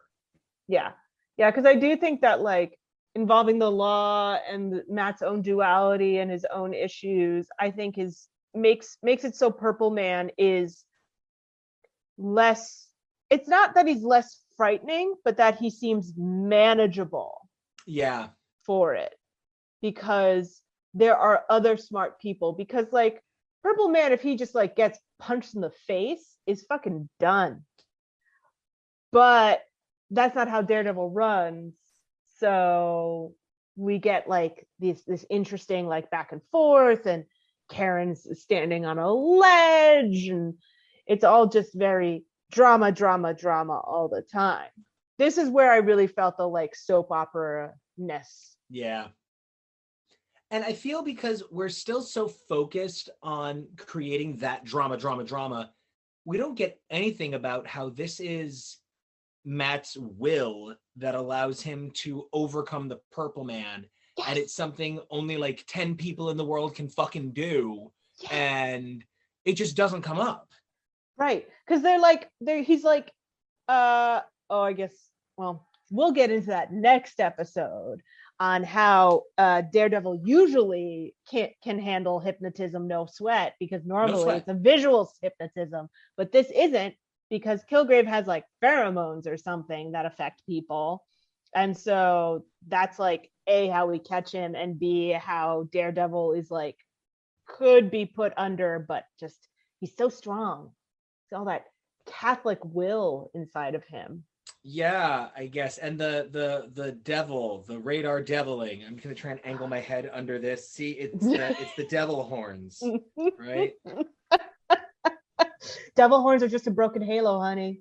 Yeah, right. Seriously. And I feel like we had the Fixer, who's nobody, and then we had Electro, who was nobody to Daredevil, right. And then we had the Owl, who's somebody, and somebody. Purple Man, who is a somebody. Yeah, this is his definitely most dangerous villain, and I can see why people keep coming back to it, because there is so much potential for terror and so much potential for going real grim dark real quick with this guy that I'm sure the 90s took full advantage of. So, but then after this, we have Matador, and I feel like we kind of lose our way again for a hot minute. Daredevil really is an up and down road, and I feel like this issue is a great example of all the good stuff about classic Daredevil, and still a smattering of the stuff that makes me go, why? Yeah, it's definitely we're pushing closer to where we want to be than we were on like issues 1 and 2. But it's still 1964 and we're still bi-monthly. So also we have to remember that since the beginning, it has now been 8 months and we've had 4 different issues of Daredevil. That's crazy. Like I don't know how people like, because so as a person who's never gone inside of a comic book shop and gets very upset when she learns that they just don't keep all of the issues there, I can't imagine being someone trying to get into Daredevil when it like barely shows up and takes forever. And I guess you must want this level of cheesiness. Like maybe you're like, I love Spider-Man, but it's just too intense. I needed something a little lighter. And that's definitely the subject of our next episode, where we swing on over to the webhead himself for an examination of Amazing Spider-Man 16, which is a crossover with Daredevil. And so I'm a completionist, and for years I was so set on having every goddamn appearance of everybody organized. And when I say Daredevil is on 2 panels of Amazing Spider-Man 18. Panels is generous. Yeah, I mean... generous. We've officially talked more about his appearances in 18 than his appearances in 18 total. So, can't wait to talk about it for an entire episode. But until then, I'm Nico, and you guys can check me out over on Twitter and Instagram at Nico Action. That's NicoAction. And I'm Tori Sheehan. You can find me on Instagram at Tori_Sheehan and on Instagram at SMTori. That's Tori with an I. And until next time, stay fearless. We got it right that time. We did!